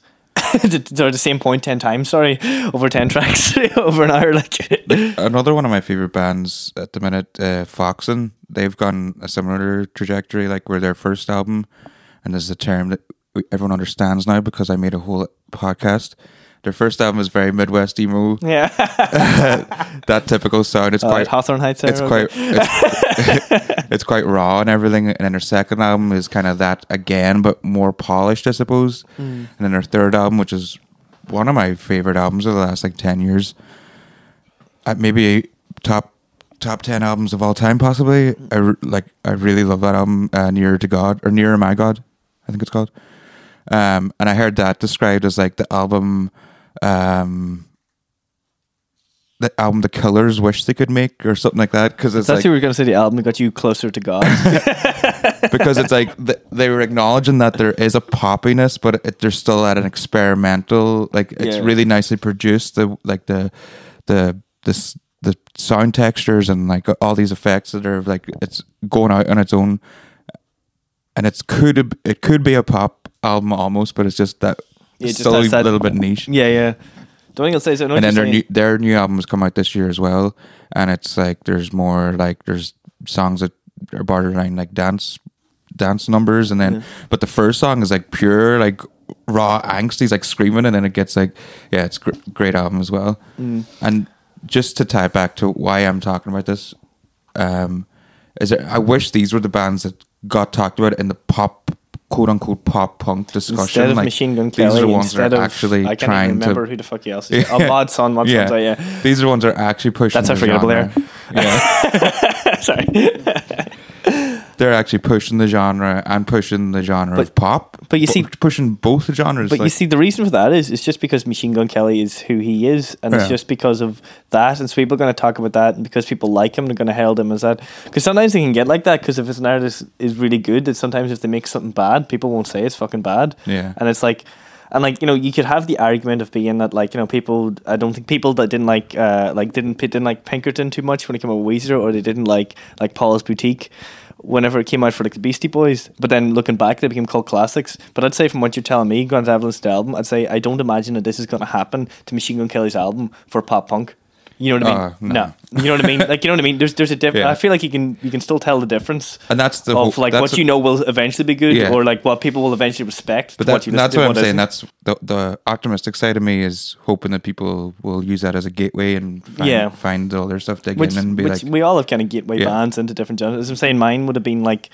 Probably like as I'm saying, like would have been like Every Time I Die and Dillinger Escape Plan, Red Jumpsuit Apparatus for like getting into and Chariot, who then like became like Every Time I Die and Chariot are two of my favorite bands, and like they're really heavy kind of math core kind of bands, but it would have been like I would have had to have gateway songs, gateway artists into that, like, you know, but you would have listened to stuff slightly heavier, and then that was like, granted, I kind of feel like I just went off the deep end then. It got slightly heavier, cutting indie to rock, and then I was like, didn't really like metal too much, which it seems like further afield, and then I was like, hardcore, perfect. I don't want to shit on Machine Gun Kelly too much either. Like, if anyone likes it, then good for them. Like, I can see. But I understand what you mean. But I understand what you mean. Because there's that song, which is the one with Forget You with Halsey. Yeah. No, but like, I'm not saying that. I know what you mean. It's just like just opened up and admitted that he likes Machine Gun Kelly. Yeah, fucking Forget Me. Forget Me, I think. Yeah, that is a good tune. I think it's a really good song. Yeah. So there you go. Like, just because I'm saying he's not the future of the genre doesn't mean he doesn't have. But it's just the same as it's like, you know, it'd be like somebody being like fucking like, how would I say it? It would be like somebody being like you're saying future of the genre, or like not the best. It'd be like somebody being like, it's kind of like almost like a Metallica Megadeth thing. It's like, you're not like, you could say Metallica is the best, like, no, but then somebody could say Megadeth is best, but it's like neither of you are wrong. Yeah. You know, you could say, like, for someone, they might get into pop punk because Machine Gun Kelly's album, and it'd be like, that's the best pop punk album I've ever listened to. Yeah. But you're like, no, but in my opinion, I think really that these bands are doing pop punk more justice, which is fair enough. It's not that he's doing it wrong, it's just that he's doing it different, but it's just that he's also maybe not doing it fully pop punk. And as well, like, he's like 31, and there's like... Stop being angsty. Oh no, I'm 30, like, and I'm making pop punk, so like, I'm not shitting on it for that, but it was more like there's stuff where he was like, it was like celebrating, like, I can't remember what song it was, but it felt like it was like glamorizing like kids taking drugs and stuff like that, and I was like, come on, man, you've got a bit of responsibility here, like teenagers should take drugs, and by that I mean 19-year-olds. I'm only joking, but I'm gonna edit that out, man. I'm definitely gonna lose my job. But like, I mean, like, like, I don't think there's anything wrong with even bringing those subjects up in songs, but when he's consciously marketed himself towards that, he made a whole, and I'll give him kudos for this because I think this is a great idea. He basically did a whole movie album musical thing, where his whole album is one big video on YouTube. It's like an hour or so long, and it's all tied together, and it's like, it's kind of like the Green Day, like Jesus Suburbia, where it's like that kind of stuff, and that's like, it's all linked and all that. And I think it's like semi autobiographical from what I've gathered about his own like life or whatever, or maybe it's like an idealized version of his own life, and it's like kids in school and playing guitar and joining a band and all this kind of stuff.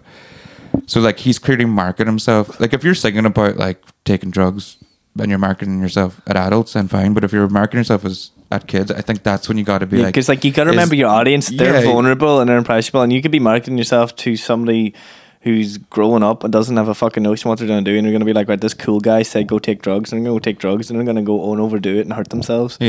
Whereas you there's a way you can do it. There's a way you can do it without glamorizing it too. I think, like, No, but see, the thing is, you can I think you can glamorize all you want if you're at least honest about the downsides as well. You can glamorize. You could have an entire song about how this shit is fun. It's so fun to get drunk and party with all your friends. Yeah. And then you have to, but you have to follow up with how shit you feel the next day. Yeah. And how the fact that you are anxious as shit. Yeah, that's what I mean. You show the reality. Not you don't give it a Hollywood movie spec of like this is great all the time. You give it the honest of like, this is bad. Like that Dirty Nil song that I really like, the I'm Done With Drugs. I hope they're done with me too.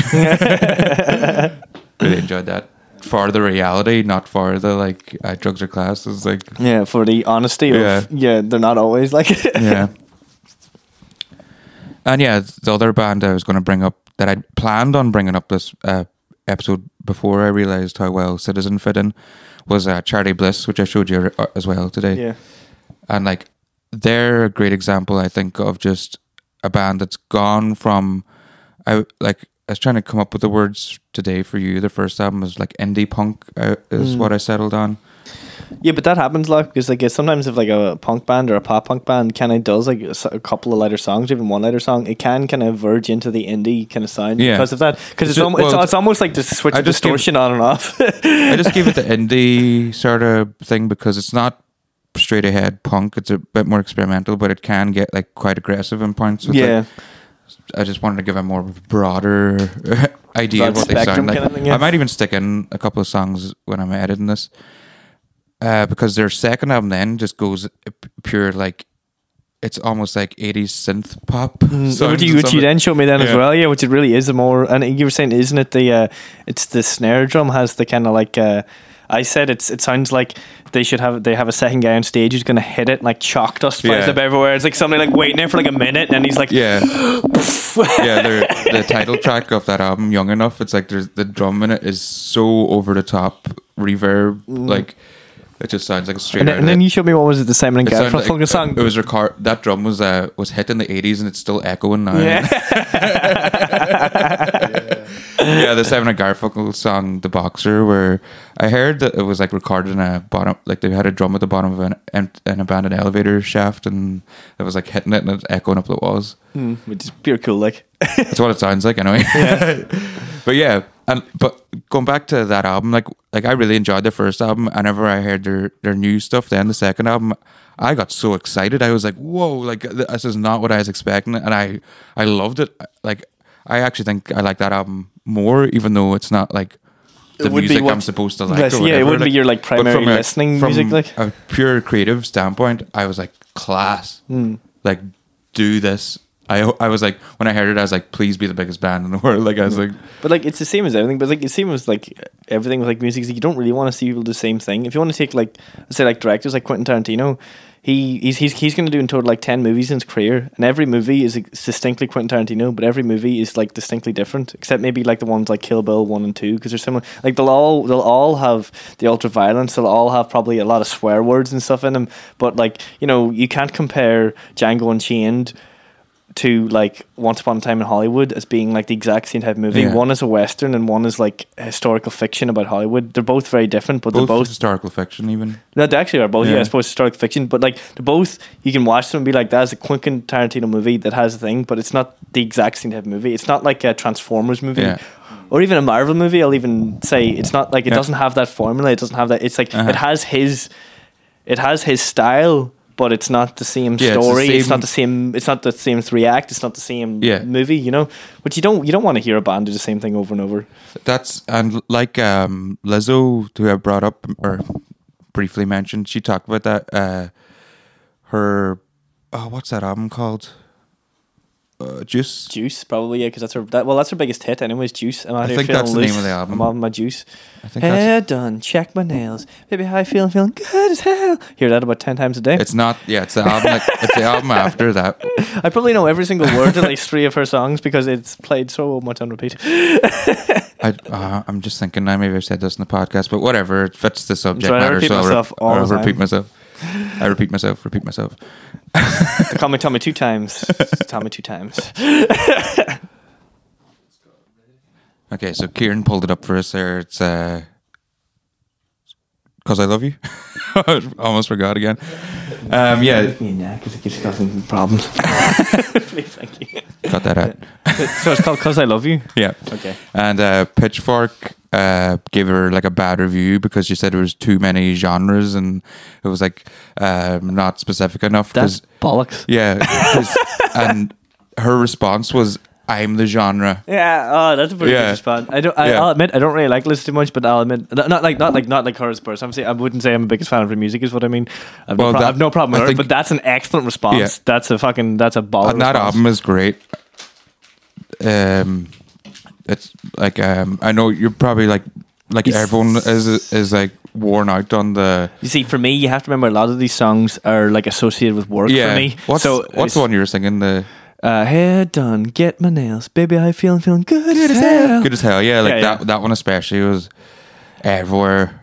Yeah, but you see, because you hear it like 10 times a day in radio, and I'm at work, so when I hear that, I'm like.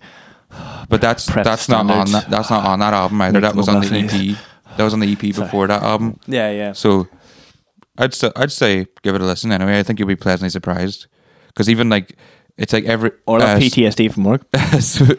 Switched on Pop did like a thing where they went through the tracks and they were like every track they identified 2 different genres on it and then like they went to the next one. That's cool. Like, I didn't know that. Yeah. That makes respect, but like I'll have to admit that's a great response. I love whenever. Yeah. But it's just what you were saying about like it doesn't matter about the genre. It's like your creative sort of vision will be the thing that holds it ties it together. That will be like the theme. Integrity. Yeah. Because if you had like it all wouldn't happen. But if she was like, "I'm sorry you didn't like the album," you'd be like, "Fuck you." You're not like fuck you. You'd be like, stand up for yourself. Like it almost like not listen to her, even though probably should more because she's saying that. I'd be like, no, but like to have that integrity and stand up by what you made is another thing. Like it's a strange criticism too, the Pitchfork thing, because like they basically criticized her for her setting out.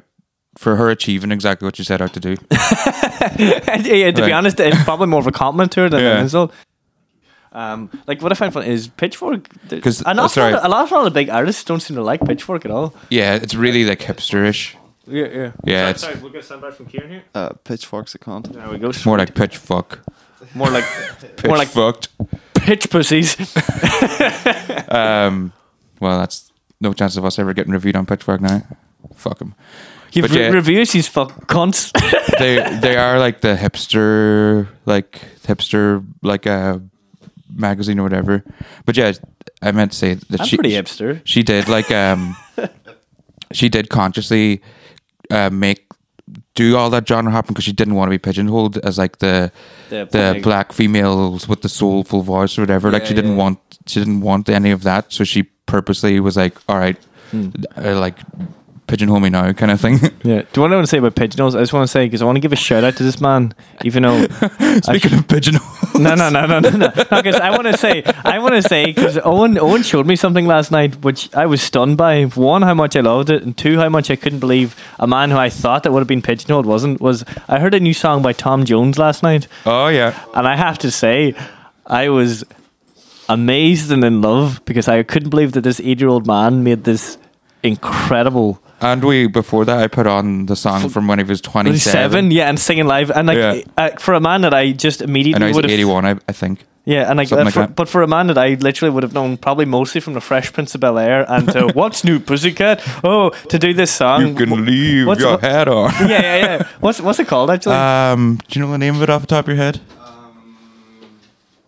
It's what Rob always puts out about. Oh, television. Yeah, TV... reality TV something. Is my phone in there? You drop it into me if it is. Or, I know what you're thinking. You're like, we're giving a shout out to all these bands that are probably pretty unknown. And it's like, why am I giving a shout out to a man, Tom Jones, that everyone knows? And I'm like, because it sounds like Tom Jones singing Radiohead. That song. Like. Yeah, that was a perfect example. And I just have to say that, like, see, this is what I love about, like, sometimes what artists do is this is a man going entirely out of his genre at like 81 and making a fucking amazing song that blew me away. And you're kind of stunned because Tom Jones made it. But but the fact that Tom Jones made the song doesn't take away from the song being such a great song. It's not like a cop-out, if you know what I mean. And his voice is still great. Yeah. Talking reality, television blues. That's it. Yeah. It's I'd say listen to that because you'd listen to it and be like, I just can't believe it's Tom Jones, but it doesn't stop it from being a fucking class tune. I briefly mentioned like hyperpop artists and stuff like that. on the emo one.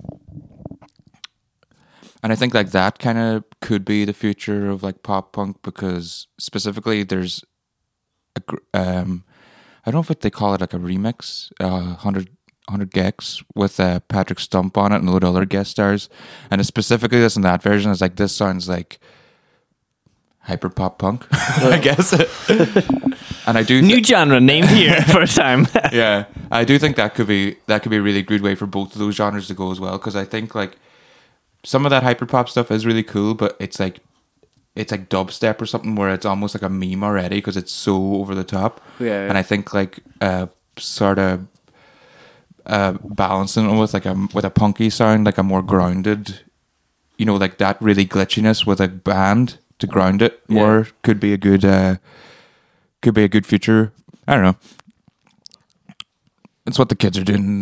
They'll work it out. But I do think that like it's probably going to burn itself out really quickly. Same as like, because it's the same with these like these discussions that about like Machine Gun Kelly and all this year. Like there was a period where it was all I'd see online on Facebook, like from the different groups I'm in, and it's just gone away again. It's like these things are very flash in the pan-y.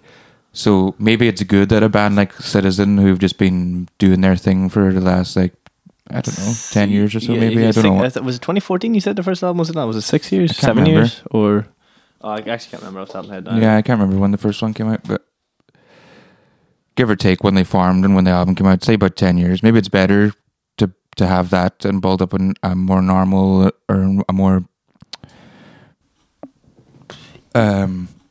gradual fan base and like a more like steady fan base and stuff like that. Well, I suppose even for them, it's just steady production of music for them as well, and of the genres that like that's kind of like, because of the way they've done it now for themselves, they'll always be able to make music because he made a fucking studio in his house that they can always do what they want. So that's gonna be able to. What I like about that is because that creates a new freedom for them, because it means that they're not going to be limited by trying to get studio time or a studio or a producer. What's the Irish track of the day? Well, seeing as we're talking about pop punk and we need an Irish track, who else could it be but my guys, Tune on Tinfoil? No, I was going to say Fierce Pit Bosses, but okay. Okay, yeah. I'll let you talk about Fierce Pit Bosses, so it's not me. Yeah. Oh, that's fair enough. Well, yeah. But I would have thought. If you want to give us a wee plug, I'll definitely give you a wee plug. Is there? I thought if it wasn't for COVID, you would have been an up and coming pop punk band in that scene, being comparable to probably Tune on Tinfoil. And that's the unfortunate thing about COVID was the wee setback, which will hopefully be gone soon anyway. But definitely do give these guys a listen, because they're, even though I don't write as much as I really want to, they're a band I would listen to when I'm trying to write along with other bands. But one of the reasons that I try and do that is because that's one of my best friends making music and doing the stuff that he wants to do, so it gives me more of an inspiration for me trying to do the stuff that I want to do. And because of that, now granted, mostly when I write, I would like stop listening to music eventually to just kind of focus more on the writing, but I usually try and do stuff to try and, because whenever you sit down to do something, usually, well, particularly write, you'll sit down there for about fucking half an hour and not actually do anything. So you actually be listening to something. But I prefer to keep it that kind of a way. And so yeah, definitely give obviously Fierce Pit Bosses a shout, and it's okay for me to give the plug because I'm not a member of the band. Yeah. Well, thanks for that, man. Yeah. And to quote every local band on your Facebook feed, big things coming soon. We actually might have a little gig coming up, which is going to be actually, that's not big, that's massive because COVID's almost, because of COVID. Like, that's like fucking hell. I won't say anymore because it's not confirmed yet, but hopefully. Yeah, so let's roll track. Yeah, okay. Is this one I've heard before, actually? Probably. I'm a number at home, you're a number abroad. I don't know what to do, but I'll remember your face anytime, any place, if it's the last thing that I'll ever do.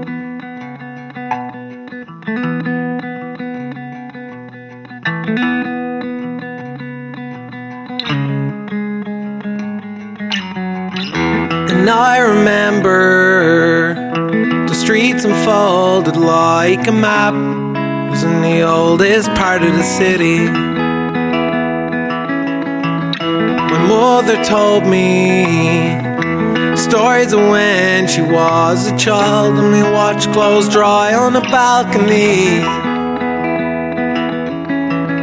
And there was a choir singing gospels loud and clear. Oh no, I didn't know how to feel. And that was the last time I took Holy Communion. I had to walk to the altar to see their faces clear.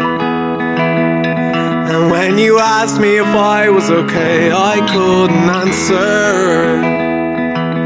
But oh, what would you do? How would you feel if the world paid attention to you? I know how they grow up. They were the shoes we wore when our lives fell in love with us.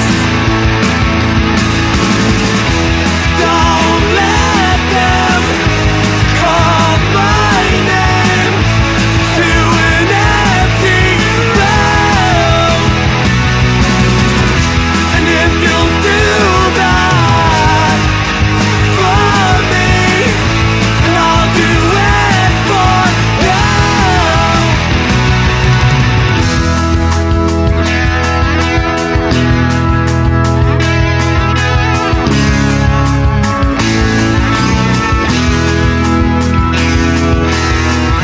The only suit I own is black, and if it stays right at the back of my wardrobe, this year could be a better one. Some things must die for some to grow, and though I'll find my own way home, and I know that I'll never be alone again. Oh, what would you do? How would you feel if the world paid attention to you? I know how they grow up. They were the shoes we wore when our wives fell in love with us. Don't let them call my name to an empty room. If you'll do that for me, I'll do it for you.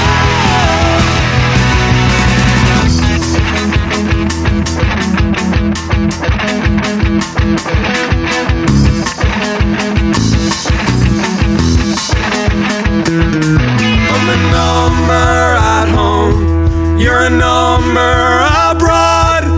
I don't know what to do, but I'll remember your face anytime, any place, if it's the last thing that I'll ever do. If it's the last thing that I'll ever do.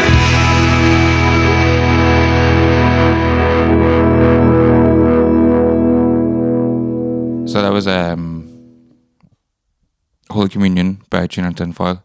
And like I think that actually is a great example of like my point. Like that's almost like a punk band playing a pop song, which is kind of the way I like try. It's more punk pop, some might say. Yeah. Like that's, and like it's basically the way I think of it whenever I'm approaching writing a song. It's like whenever I sit down, I'm like, usually it's like, right, let's try and just write a great song, catchy song, good chorus, all that. And then by the time we play it live, we're playing it with loud guitars and drums, and it just turns into a punk song. Like that's basically the approach. Also for you, you'd take the song and you'd bring it to Morrow and Kieran, yeah, and then you have to then their inputs into the song as well. Like, you know, there's that part as well. Yeah, and like I talked to Stu, the bass player and one of the singers, and he was saying that like I think he said something along the lines of like he considers them a pop band, really. Like, really, that's cool. Yeah, because like I was asking about like who produced their album and stuff, and he was saying that like the stuff that the guy does his solo stuff is like he's more from a pop poppy background, but he's like, I consider us just making pop music anyway. It was just the punk soundtrack. It's I know what you mean. Yeah, it's like, so our drums are punk, our bass is pop, our singing's pop, our guitar's punk. Yeah.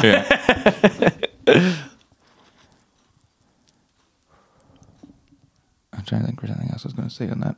And then we can take a wee break in that time in here. Yeah, that's fair enough. Sure, we can go in the kitchen, go in your room or whatever. Yeah. Thanks, we got it. Yeah, so... That's all right. Yeah, I realized we kind of did this episode arseways. We usually start with like what we've been up to and then end with music. But yeah, we can start with the catch up and then go with it. Yeah, but it flowed the way it flew. Well, actually, we did start with we started with what we were doing. We went to the pub last night. No, I believe you started with what we were at. Oh. Ding, ding, ding, you said the name of the movie. Take a shot. Edit this out, but do a line. please a line dance. I do love line dancing. Especially on cocaine.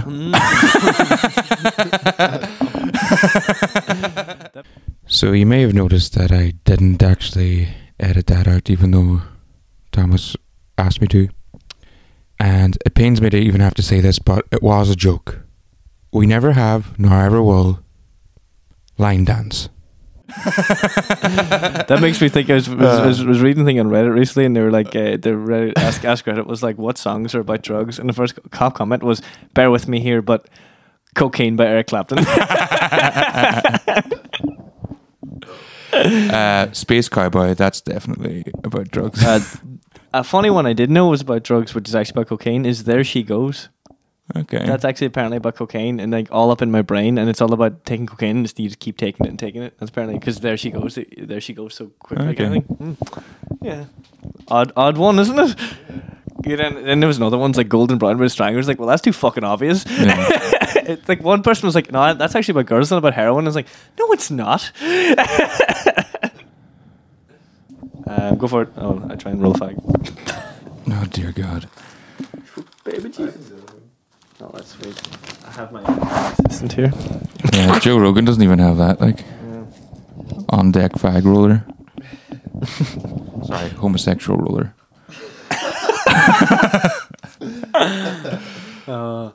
It's different in our country. It's not a thing. It's fine. Yeah. Don't cancel us. Lindsay Ellis, don't cancel us. It's a private joke that was done off air. Yeah. I will have to cut that. Yeah. Not for censorship, just because it doesn't make any goddamn sense. We went to the pub last night. Yes, we did, and it was lovely. We got back and we watched some Sean Locke. Yes, we Rest did. in peace. Yes, in peace. He's very unfortunate, and it was very good. And we remember the thing. It was unsurprisingly brilliant, even though we hadn't seen it before. It was like it was the most impressive thing for me was he took out the book and he shouted out seat numbers.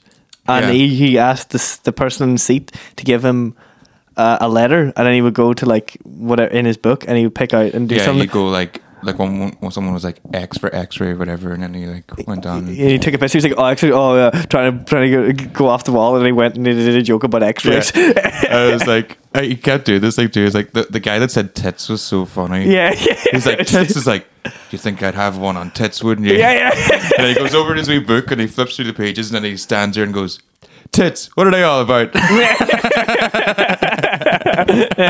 was and he did that for like every one where he just be like, what are they all about? but every single time it was golden. Like it was class. Just so well done. And it's funny because there was a thing, he basically did the thing that we'd been chatting about him in the pub, I think. That's probably where we came up with the idea, was it? To watch his stuff when we got home. I think it was because you were like, I actually have a lot of his stuff downloaded. Yeah. I mean, legally procured. Sorry. Yeah, we can download stuff legally. Jesus Christ. Yeah, I know. I'm just clarifying that's exactly what I did. You see, if you want to download it illegally, what you have to do is go www. But anyway, if we watched Shot Night last night, it was fantastic. Yeah. But that's what I was going to say. The thing I had mentioned that I'd noticed him doing on the other clips I'd watched, it's like he starts off and he doesn't know where the punchline is, but then you can kind of see him getting figuring it out. Yeah, so you could kind of see him doing that same thing. It's like he'd start talking, not know where he was going, but somehow always land on a punchline. It was great. Like, Well, it was just a skill. Yeah. But just master the improv. Yeah, because like to be honest, because like obviously most of my experience with Sean, I'd never actually watched any of his stand-ups. And we watched Lockopedia, and because you'd know him obviously from like 8 out of 10 Cats and QI and stuff like that, and he was excellent. And see him the odd time on like Live at the Apollo. Yeah, wee things like that. We're like. Never watched a full hour stand-up or whatever. Yeah. That was actually over an hour, I think, though, was it not? I think it might have been. I'm not sure. I don't know. Yeah, I think it might have been, which is also very impressive because I always find any stand-up that goes over an hour is usually very impressive because seems to be not the thing that you do, sort of, because it's like an hour is usually what you fill out. But yeah, it was very good. It was very like obviously he was who he was for a reason. That kind of a way. Yeah. There's kind of reason why he's so good, but it still doesn't mean I couldn't have been impressed with the fact that I knew that he's a legend. Yeah, like I think I was saying to you last night, I didn't realize until like I kind of heard the news, obviously, and then just kind of thought about it over the last like few days watching stuff, and I was like, this man has brought a lot of joy to my life over the years. Yeah. Like, so he's has always been my highlight. Like that's why I tuned into like 8 out of 10 Cats Lost Countdown mainly for his irreverence. Like. But like him on like Mock the Week or like I've seen Live at Apollo or QI or 8 out of 10 Cats. Yeah, he was always anytime he was on QI, it was like those episodes were always like above and beyond for me. But he was always consistently brilliant and always consistently funny. And then sometimes even whenever his jokes were essentially bad, he knew how to make them funny as well. Because I remember even watching some of the 10 Cats and it didn't do well, and he would just say something or do something that then would make it funny anyway. It didn't matter. Yeah. He was essentially impervious because it didn't matter what he did. He was professional enough essentially to let it work.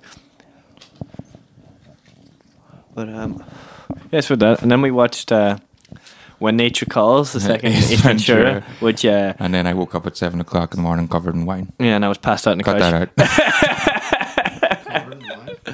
Yeah, I must have fallen asleep with like the wine still in my hand. And for some reason I had a wet bum and I have no idea why. They didn't have any wet on the front, but just my ass was pure wet. It's like I pissed myself in my bum and I have no idea how. I obviously didn't. I obviously spilled something on myself, but I'm just like, how did I manage to spill something only on my ass? I don't understand at all. Like, yeah, I wish I knew. Like,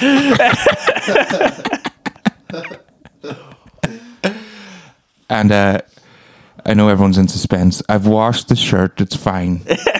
The wine is. And I've washed my ass. It's fine too. Yeah. It's not sticky anymore. Stop bleeding. No, it's still there. So, watch anything else good recently? Well, it's the same. I watched that segue there. Yeah. I watched all of Disenchantment finally, which I didn't kind of like almost really like at the start, and it gets better as it goes on. And I'm actually looking forward to the part 4. So yeah, it gets better as it goes on. How many seasons are there? There's 3 at the moment, but there's a 4th one coming out early next year, I think. Or I think it's in production now, but yeah. So like, didn't really get into it, and of course, like, would love the Simpsons, and then Futurama is one of my favorite shows of all time. And I think one of the best written shows of all time, which we've talked about many times on this podcast. If you're listening to this, you probably know that already. Exactly, yeah. But I can see that I think they're... Because like, obviously Futurama, then they went later on in the later seasons of more of an overarching story, and they're doing that with this. And it seems like they definitely know what they're doing and where they're going. And some episodes could be even like condensed almost into like a 3 or 4 part episode, or there's like... It still continues on, but there's like a certain goal or thing set. And... I actually really enjoyed it. Yeah, I would definitely recommend it. It gets better because it kind of got a bit of bad press at the start, which I think was one of the things that turned me off it. And then I was just getting bored with it and put it back on. I was like, this is actually not. I enjoyed it. Like, it was just like, as soon as it was announced, I was immediately prejudiced. I was just like, that's not going to be any good. It's like, and I think a lot of people probably had the same kind of preconception, like just that like wasn't going to be good. But I will give it a go on your recommendation. And then I'm trying to think anything else that I watched. I probably did, but here, I don't know. All I can say is I got Marvel Unlimited and I've read about 100 Star Wars comics this week. Nice. Very good. What about you? Anything recently? Well, you reminded me earlier, actually, the conversation about like creativity and stuff. I watched the new documentary on Val Kilmer called Val. Oh yeah. I found it really good, actually. It's interesting because he says in it he was the first person he knew that owned a camcorder, so he basically has documented his whole life. Like there's like all this behind the scene footage of him like hanging out with like Kevin Bacon and people like that, like, and just all this stuff over the years. And yeah, it's great. Like, and it's sad too, because I don't know if you know, but he got throat cancer there a few years ago, and he can't actually talk properly in it. He's got like a hole in his, like a plastic tube in his throat, which he has to touch with his finger to actually speak. Oh, wow, I didn't know that. That's horrible. Yeah. And it's very like hoarse and raspy, as you'd expect. But his son narrates the documentary, and his son sounds quite like him, especially him younger. So it adds this sort of youthful element to it. Yeah, and this poignancy and this cross-generational thing. And there's a lot of footage of him and his son just hanging out, like, and it's really sweet, like. And yeah, it's just it's really good, like, and it's just about like a guy who went and achieved his dream, essentially. Yeah, and like just loves acting, and like, yeah, it was really good. And I think for anyone who's like a creative person, I think especially will really enjoy it. Yeah. I was gonna say, I found funny because you mentioned Val Kilmer, just kind of off tangent, but not really. But on the Patreon exclusive Raiders of the Lost Continent, you may remember him when we watched Top Secret. Top Secret, yeah, the best, one of the best of all those. For all you fans of the show, but keeping up at home. Ellie on Raiders of the Lost Continent has a character, and she's called Cal Vilmer. Sorry, that is an offshoot of the Glass Cannon podcast on Androids and Aliens. Yeah. They're Patreon exclusive, which I which I say every episode.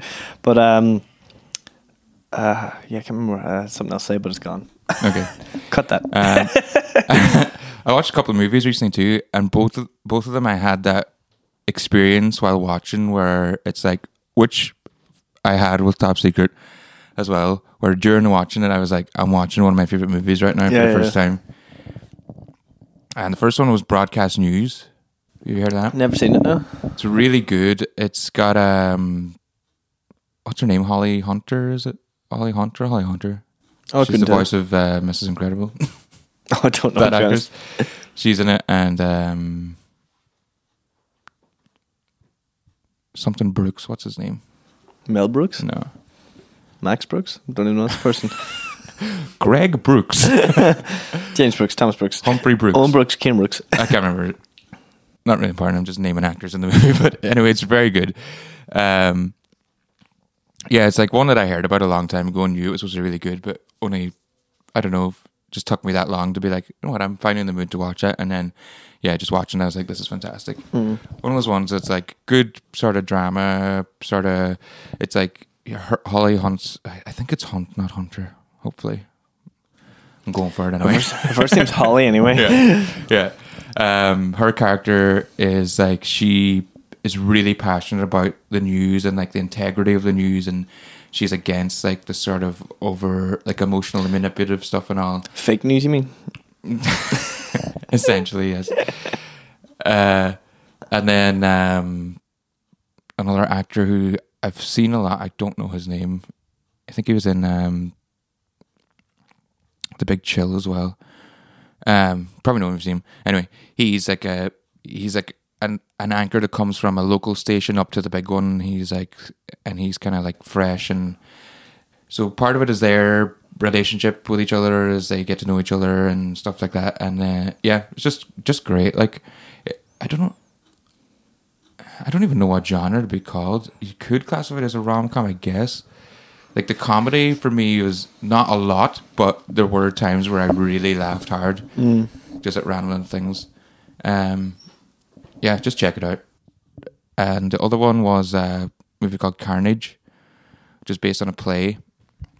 And essentially, just 4 actors in the whole thing. It's Jodie Foster and John C. Reilly. They're 2 parents, and Christoph Waltz and Kate Winslet are another 2 parents. And what happens is one of their sons hits the other son with a stick and knocks out 2 teeth, and they get together to try to amiably reconcile the situation, and that's the whole movie, basically. And it's just like, it's really like sort of awkwardly hilarious, and just like there's a couple of parts where it's so like fast paced and stuff, there's times where I just like something funny would happen. I would just rewind it a little bit just to see. Like there's a simple example where like John C. Reilly keeps wanting to have a drink, and it's like who's having a drink?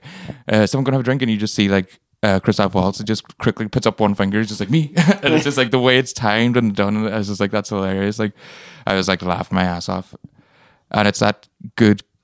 It's like all really great performances as well by all the actors, and yeah, just great stuff. And it's quite short too. It's like an hour and 20 minutes. Yeah, this is really good. Yeah, I like the idea of it's just 4 people in like a room, kind of like boxed in, but like in like that's the purpose, like because then you get more into like what they're doing, kind of thing. That makes sense. It's very like it sounds very indie for how many big actors are in it. Well, it feels like a play because like those are the kind of those are the sort of criteria people do when they're making a play a lot. It's like it'll be. You can't have you can't have more than like a few locations really because you can't change the sets too much. And it's the focus is the performances and the how like intricately woven they are. Like I like watching it, I was like, I'd love to see this actually as a play because like when you see that kind of like thing done live too with like everyone like when everyone's really on cue and stuff, it adds a whole other thing to it. Like in a movie there's the knowledge that like, you know, they could have done that however many times they wanted or whatever, but like yeah, it's great. I'll be keeping an eye out if it ever comes to Letterkenny. Should be an Angren. We should put it on ourselves. Yeah, we should. We'll be the next Carnegie Hall at Angren. Do I think anything else I might have watched recently? I don't really think so. I haven't been watching much recently, I don't think. But I know there was something. I watched I May Destroy You. Please that don't. Was really good. I May. Please don't. I'll think about it. At least it's not the band I Will Destroy You. No? Or this will destroy you. Whoops. Yeah. Brought it back. Post-rock band. Oh, yeah, here we go. Right back into it. The thing about emo is... Yeah. Yeah, that was really good. Again, I don't want to give too much away of that because, like, part of the one of the things I really enjoyed about it is how what it's about is kind of revealed in the first episode, and like the way it's edited and directed and all. It's really well done. So I would just say check that out as well. Oh, I did want to say I forgot to there. I mentioned that when we said about Fierce Pit Bosses, I forgot that I did actually get to play a gig recently. Oh yeah, talk about that. So Darren Doherty, who has been on an episode. Go check that out if you haven't. You check that out. Yeah, he asked me. If you've listened to it already, listen to it again. He asked me to play guitar with him. He was doing a single launch there 2 weeks ago now, is it? Yeah, 2 weeks ago. Drunk on the Morn. Go give that a look as well. Yeah, he asked me to join him play lead guitar for 5 songs at the end of his set, and of course I jumped at the opportunity to play some music for the first time in almost 2 years, and yeah, it was fantastic. And I was actually in a pub because it was in Strabane where their restrictions are a bit more relaxed. The restrictions are different hours. Yeah. It's funny because it's just literally separated by a bridge. Yeah. What was I going to say? What I remembered is what we were actually planning to talk about because we were listening to him before we started. And it'd be interesting because Kieran's in the room. I know he's seen it too. Is one of the things we were meant to bring up was Inside by Bo Burnham. Oh yeah, because we all watched that. And can we talk about Inside by Bo Burnham? Yeah, I've been dying to talk about Inside by Bo Burnham. Yeah, have you heard about this? Have you seen this? Because it's fucking fantastic. That is amazing. One of the because it's saying even I've read an article about how apparently a lot of stand-up comedians seem to think that he just did the absolute impossible. He made a stand-up set without a crowd in a room by himself. Yeah. And he also made a great album of songs by himself in a room. And to me, like, I think I said this before, to me as a man, what I just found amazing was he actually cries in it. And it's just, because like one of the best things I've seen about it was somebody described it as, I thought I was going to watch a stand-up comedy show and I watched a man deal with depression and anxiety over the course of a year. Yeah. But he does it hilarious. And the stuff he does in that, I just have such a, like, I always really liked him, but I have such a new profound respect for that man now as well. Like, because I actually haven't watched this movie yet, but you know you have, 8th Grade. Oh yeah, it's really good too. The joke I kept making was I think the whole pandemic might have been worth it just for Inside. Yeah. But you said earlier too you hadn't watched any of his other stuff. Did you watch Make Happy? No, I have. I've seen all of his stuff. Oh, you said you didn't really like it or something, did you? Or? No. I said I always liked all of his stuff, but what it was I just felt like this was such an incredible jump forward. Oh, okay. I always really liked his stuff, but I just like, and not that his other stuff is bad, because as I was saying, I always really liked it, but this is just like 2 or 3 steps ahead. I just couldn't believe it. Like the reason I mentioned Make Happy was because like, I think that's the one that's usually considered because a lot of people really liked Make Happy, and it was like, because I think What was before it, and I like What too, but apparently a lot of people don't like What, but then they like Make Happy. But then Inside to me is just I can't understand how good that was. The music, the video, the light, because he had to do everything, and the fact that he did do everything is just incredible. But like I feel like Make Happy was like the first step towards. Inside. Yeah, I get what you mean. So he was starting to experiment with the form a little bit. Like I remember watching a video where he was talking about things like he had to, like there's a camera movement where the camera moves where the audience would have been, so he had to do that separately and edit it in. So even in that, he was playing with the recorded special versus the live, if you know what I mean, like things he did afterwards, editing and stuff like that. And Inside is just like that to like the extreme, to the amazing degree, and it's its own thing. Like and he's nominated for 6 Emmys, and I'm like, I hope he wins all fucking 6. to be honest, it's just like the entire thing is him, and to do that is just such an incredible feat. I don't understand. I almost don't understand. I don't understand how he was able to pull off something that amazing. Like, you know, even if it was half as good, I'd still be impressed. But just because and it's like, because it's a thing that like on paper, I think a lot of other comedians thought about doing that. Like it's like, can I do like a recorded non-live special? And what he did was just make its own thing. Like it's a thing that couldn't exist any other way. But like the way, because like there's the snippets in between, because it's not just like, there's just the one where he's like, you know, and he's like recording something and he does it again, or it's like him lying on the fucking pillow and he says something and he's just like, I'm horny.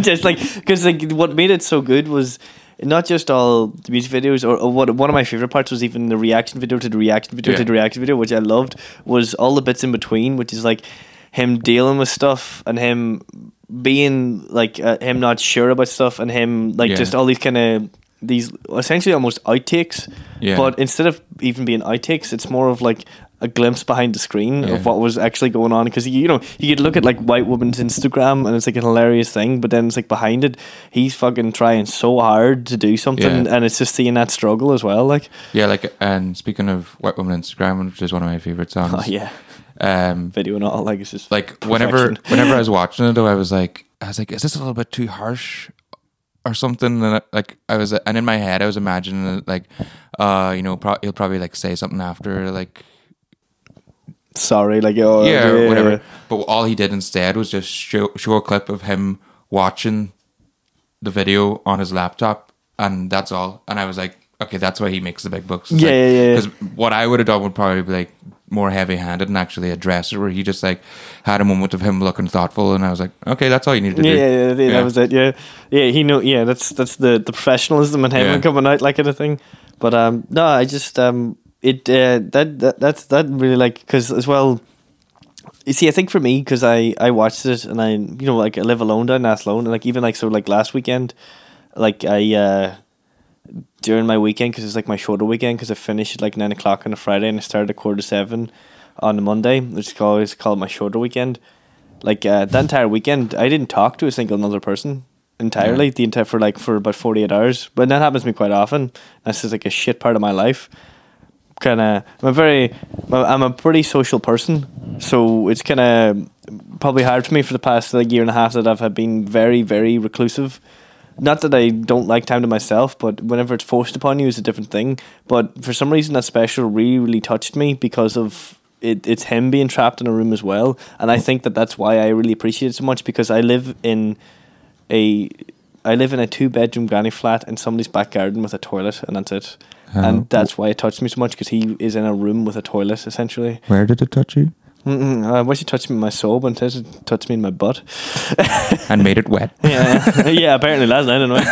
And made it bleed. But I think it just really, it really, that's fantastic. It really resonated with me. I think because but I always say to people, is this that bit? Because it's a bit before when he cries, he does the thing before it, and after he cries, and I think it's something for, I suppose, being a man, is to see another man cry is like, that's not in a Hollywood movie or a movie at all. It's not any scripted perspective. It really means something. I was once told before by a friend of mine, Freya, who is doing her PhD in sociology and stuff at the moment. She was like, women cry so much. Whenever you see a woman crying a night out, everyone just bats an eye. But if you see a man cry, everyone takes it serious, because if a man is crying, that means something is really wrong. Yeah. And that's why it really touched me so much. It's like the cultural jamming or something. It's like that's not the way it's supposed to work. And it's completely against the cultural narrative. Yeah. It's a man being weak instead of trying to be strong. Yeah. And even with a man is weak and possibly crying but trying to be strong, it makes more sense to the cultural narrative. But a man just genuinely being open is such so counterculture almost in a sense. If you have seen Bo Burnham Inside, then I recommend Thomas Flight's video, where he did a video essay on Inside in the style of Inside. So like, that sounds class. Yeah, like there's moments where he's like, he's sitting with a mic just being like, is there any point in me like actually like analyzing this, because it's so meta that it almost doesn't need analysis, because it's already so referential and all this here. Yeah, and then like he'll do like the same thing, like the repeating reaction video thing, and like all this it's really well done. That's what I really liked about the repeating reaction video, is because he goes on and he goes further down the rabbit hole, and he's like, and I think because I'm self-aware, that makes it okay for what I say. He's like, but it doesn't. Yeah, and I'm not, and like it doesn't make me any better of a person, and it just gets more and more kind of depressing in a way, like, but in the right kind of way. Yeah.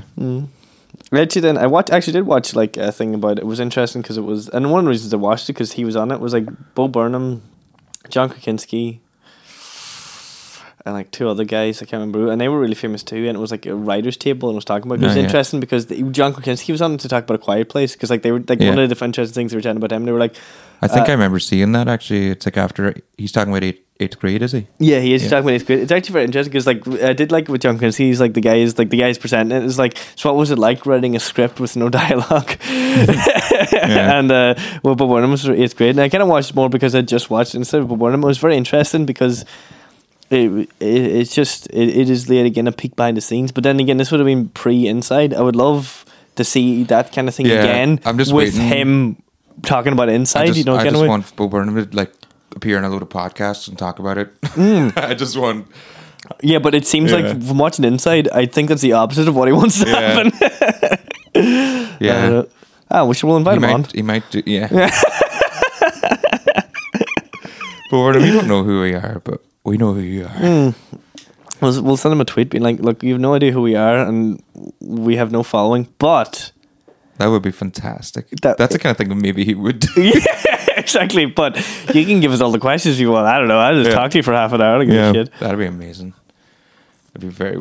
Can you imagine if we just had a conversation with Bo Burnham? Yeah. To be honest, I don't have a notion what I would say. No, I'd say it'd be fun though. Yeah, I'd say it'd be fun. I'd say eventually once we got past the starstruckness, like. Yeah.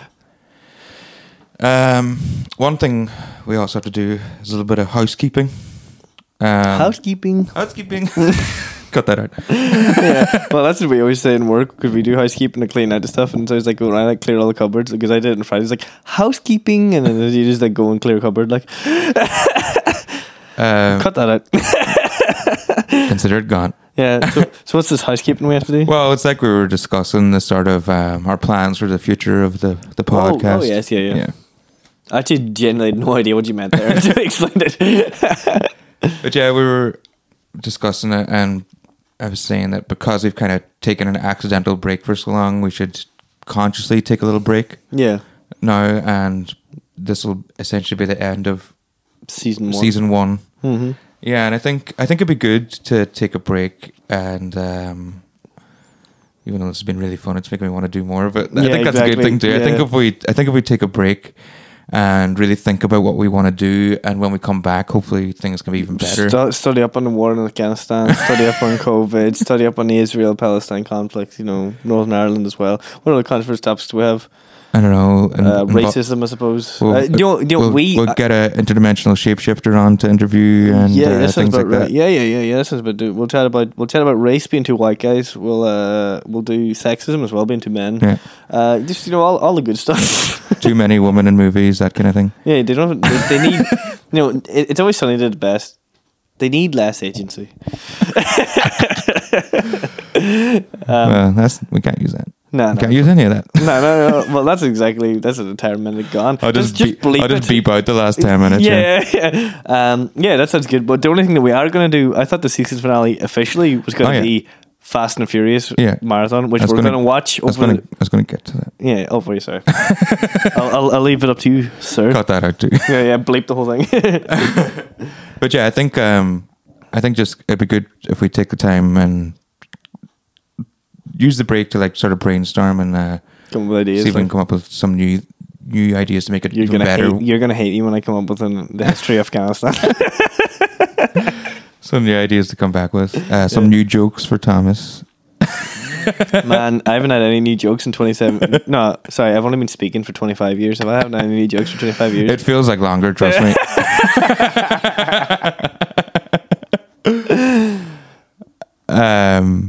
Yeah. That's what the people come here for. That comfort, that reliability. Yeah. But hopefully we'll do a few more, or I'll do a few more like sidetracked in the meantime to keep us afloat. Yeah. Yeah, but that sounds good. Yeah. But anyway, do you want to get into what the season finale will be? Do you want to announce it? Okay, so you do it. The season finale will be me and Owen are going to watch every single Fast and Furious movie separate, and then probably watch everyone together. But no, we're not doing that last part. No, okay, we're not doing that last part, but we are probably going to watch Tokyo Drift like 9 times. Look, okay, I've only. We should make a commentary track for Tokyo Drift. Oh yeah, I would definitely do that. Like, okay, I think me and Owen are the same. Oh, we should do both. Okay, hang on. This is how our podcast is made, everyone. Yeah. On the fly. So what we'll do is we'll watch. Me and Thomas will see each other in 2 weeks' time. 2 weeks' time, yeah. And in that time, we will watch 10 Fast and Furious movies. Is that? Oh, 10, yeah, because Hobbs and Shaw. I always forget Hobbs and Shaw. I don't know if we can watch it F9 or not. It's probably on streaming somewhere. Yeah, it's probably somewhere. Yeah. Yeah. So F1 to 9 plus Hobbs and Shaw. Yeah. And then And I'm Jason Statham. You're The Rock. Oh yeah. So because we don't actually have, because we've only watched the first 3, we have no idea who the fuck these guys are. Yeah, I don't know. So I'm entirely voting for Jason Statham without knowing who he is, and then Owen is now entirely voting for The Rock, and we have no idea who he is. Okay. So, well, I've decided that, and I've just told you that. Fine. But as an extra twist, we will put Tokyo Drift on in the background while we record the podcast. So the podcast will serve as a commentary track for Tokyo Drift, our favorite Fast movie. Yeah, like I've actually only seen the first 3, but Tokyo Drift is still my fucking favorite. Like, I love it. I know. It's so funny that we both got such a soft spot for it. I know. It's just such a class movie. I got the DVD for Christmas, like, and when I was wee or whenever it came out, I suppose. And yeah, I just like watched it all the time. I loved it. Yeah, but one of my favorite great lines. Soundtrack. Yeah, but one of my favorite lines in any movie is, what do you think DK stands for? Donkey Kong Drift King. It's just like Drift. Yeah, but even the opening scene, he just destroys an entire fucking house in the state and is like, send him to Japan. He's their problem now. Yeah. So that's gonna be fun. We're gonna leave you on a high note for sticking with us for this. Yeah, been over a year now. Well, yeah, it's pretty good. Thank you, Morrow. Wouldn't be here without you. You have to have one listener, I think, to stay alive on whatever the fuck we're on. What is it again? And this was also it was Davin artwork. Oh, Davin Davino, who I must give a big shout out and say thank you. I've never met you or talked to you, but that artwork really made my heart swell. That was amazing. Yeah, I absolutely that did make me feel so good. And that kind of made us, like, there and then it was like, okay, we have to do a Fast special. Yeah. Can't wait to see him go to fucking space. Like, yeah. All right. That'll do us, I think. This is the family signing off. This podcast has actually been about family this whole time. What are we doing here? Let's forget our existential dread and grab another beer and just live day to day like we've been doing it for years. And after all, it's neither there nor here. We could worry about the future, but most of it won't even include us. We may as well enjoy the shit show while we try to leave it better for everyone else. What are we doing here? Let's forget our existential dread, grab another beer, and just live day to day like we've been doing it for years. And after all, it's neither there nor here. Don't forget that each of us are worthless. In that regard, we're all exactly the same. It doesn't mean that we should all just care less. Need each other in a world that's this insane. What are we doing here? Let's forget our existential dread, grab another beer,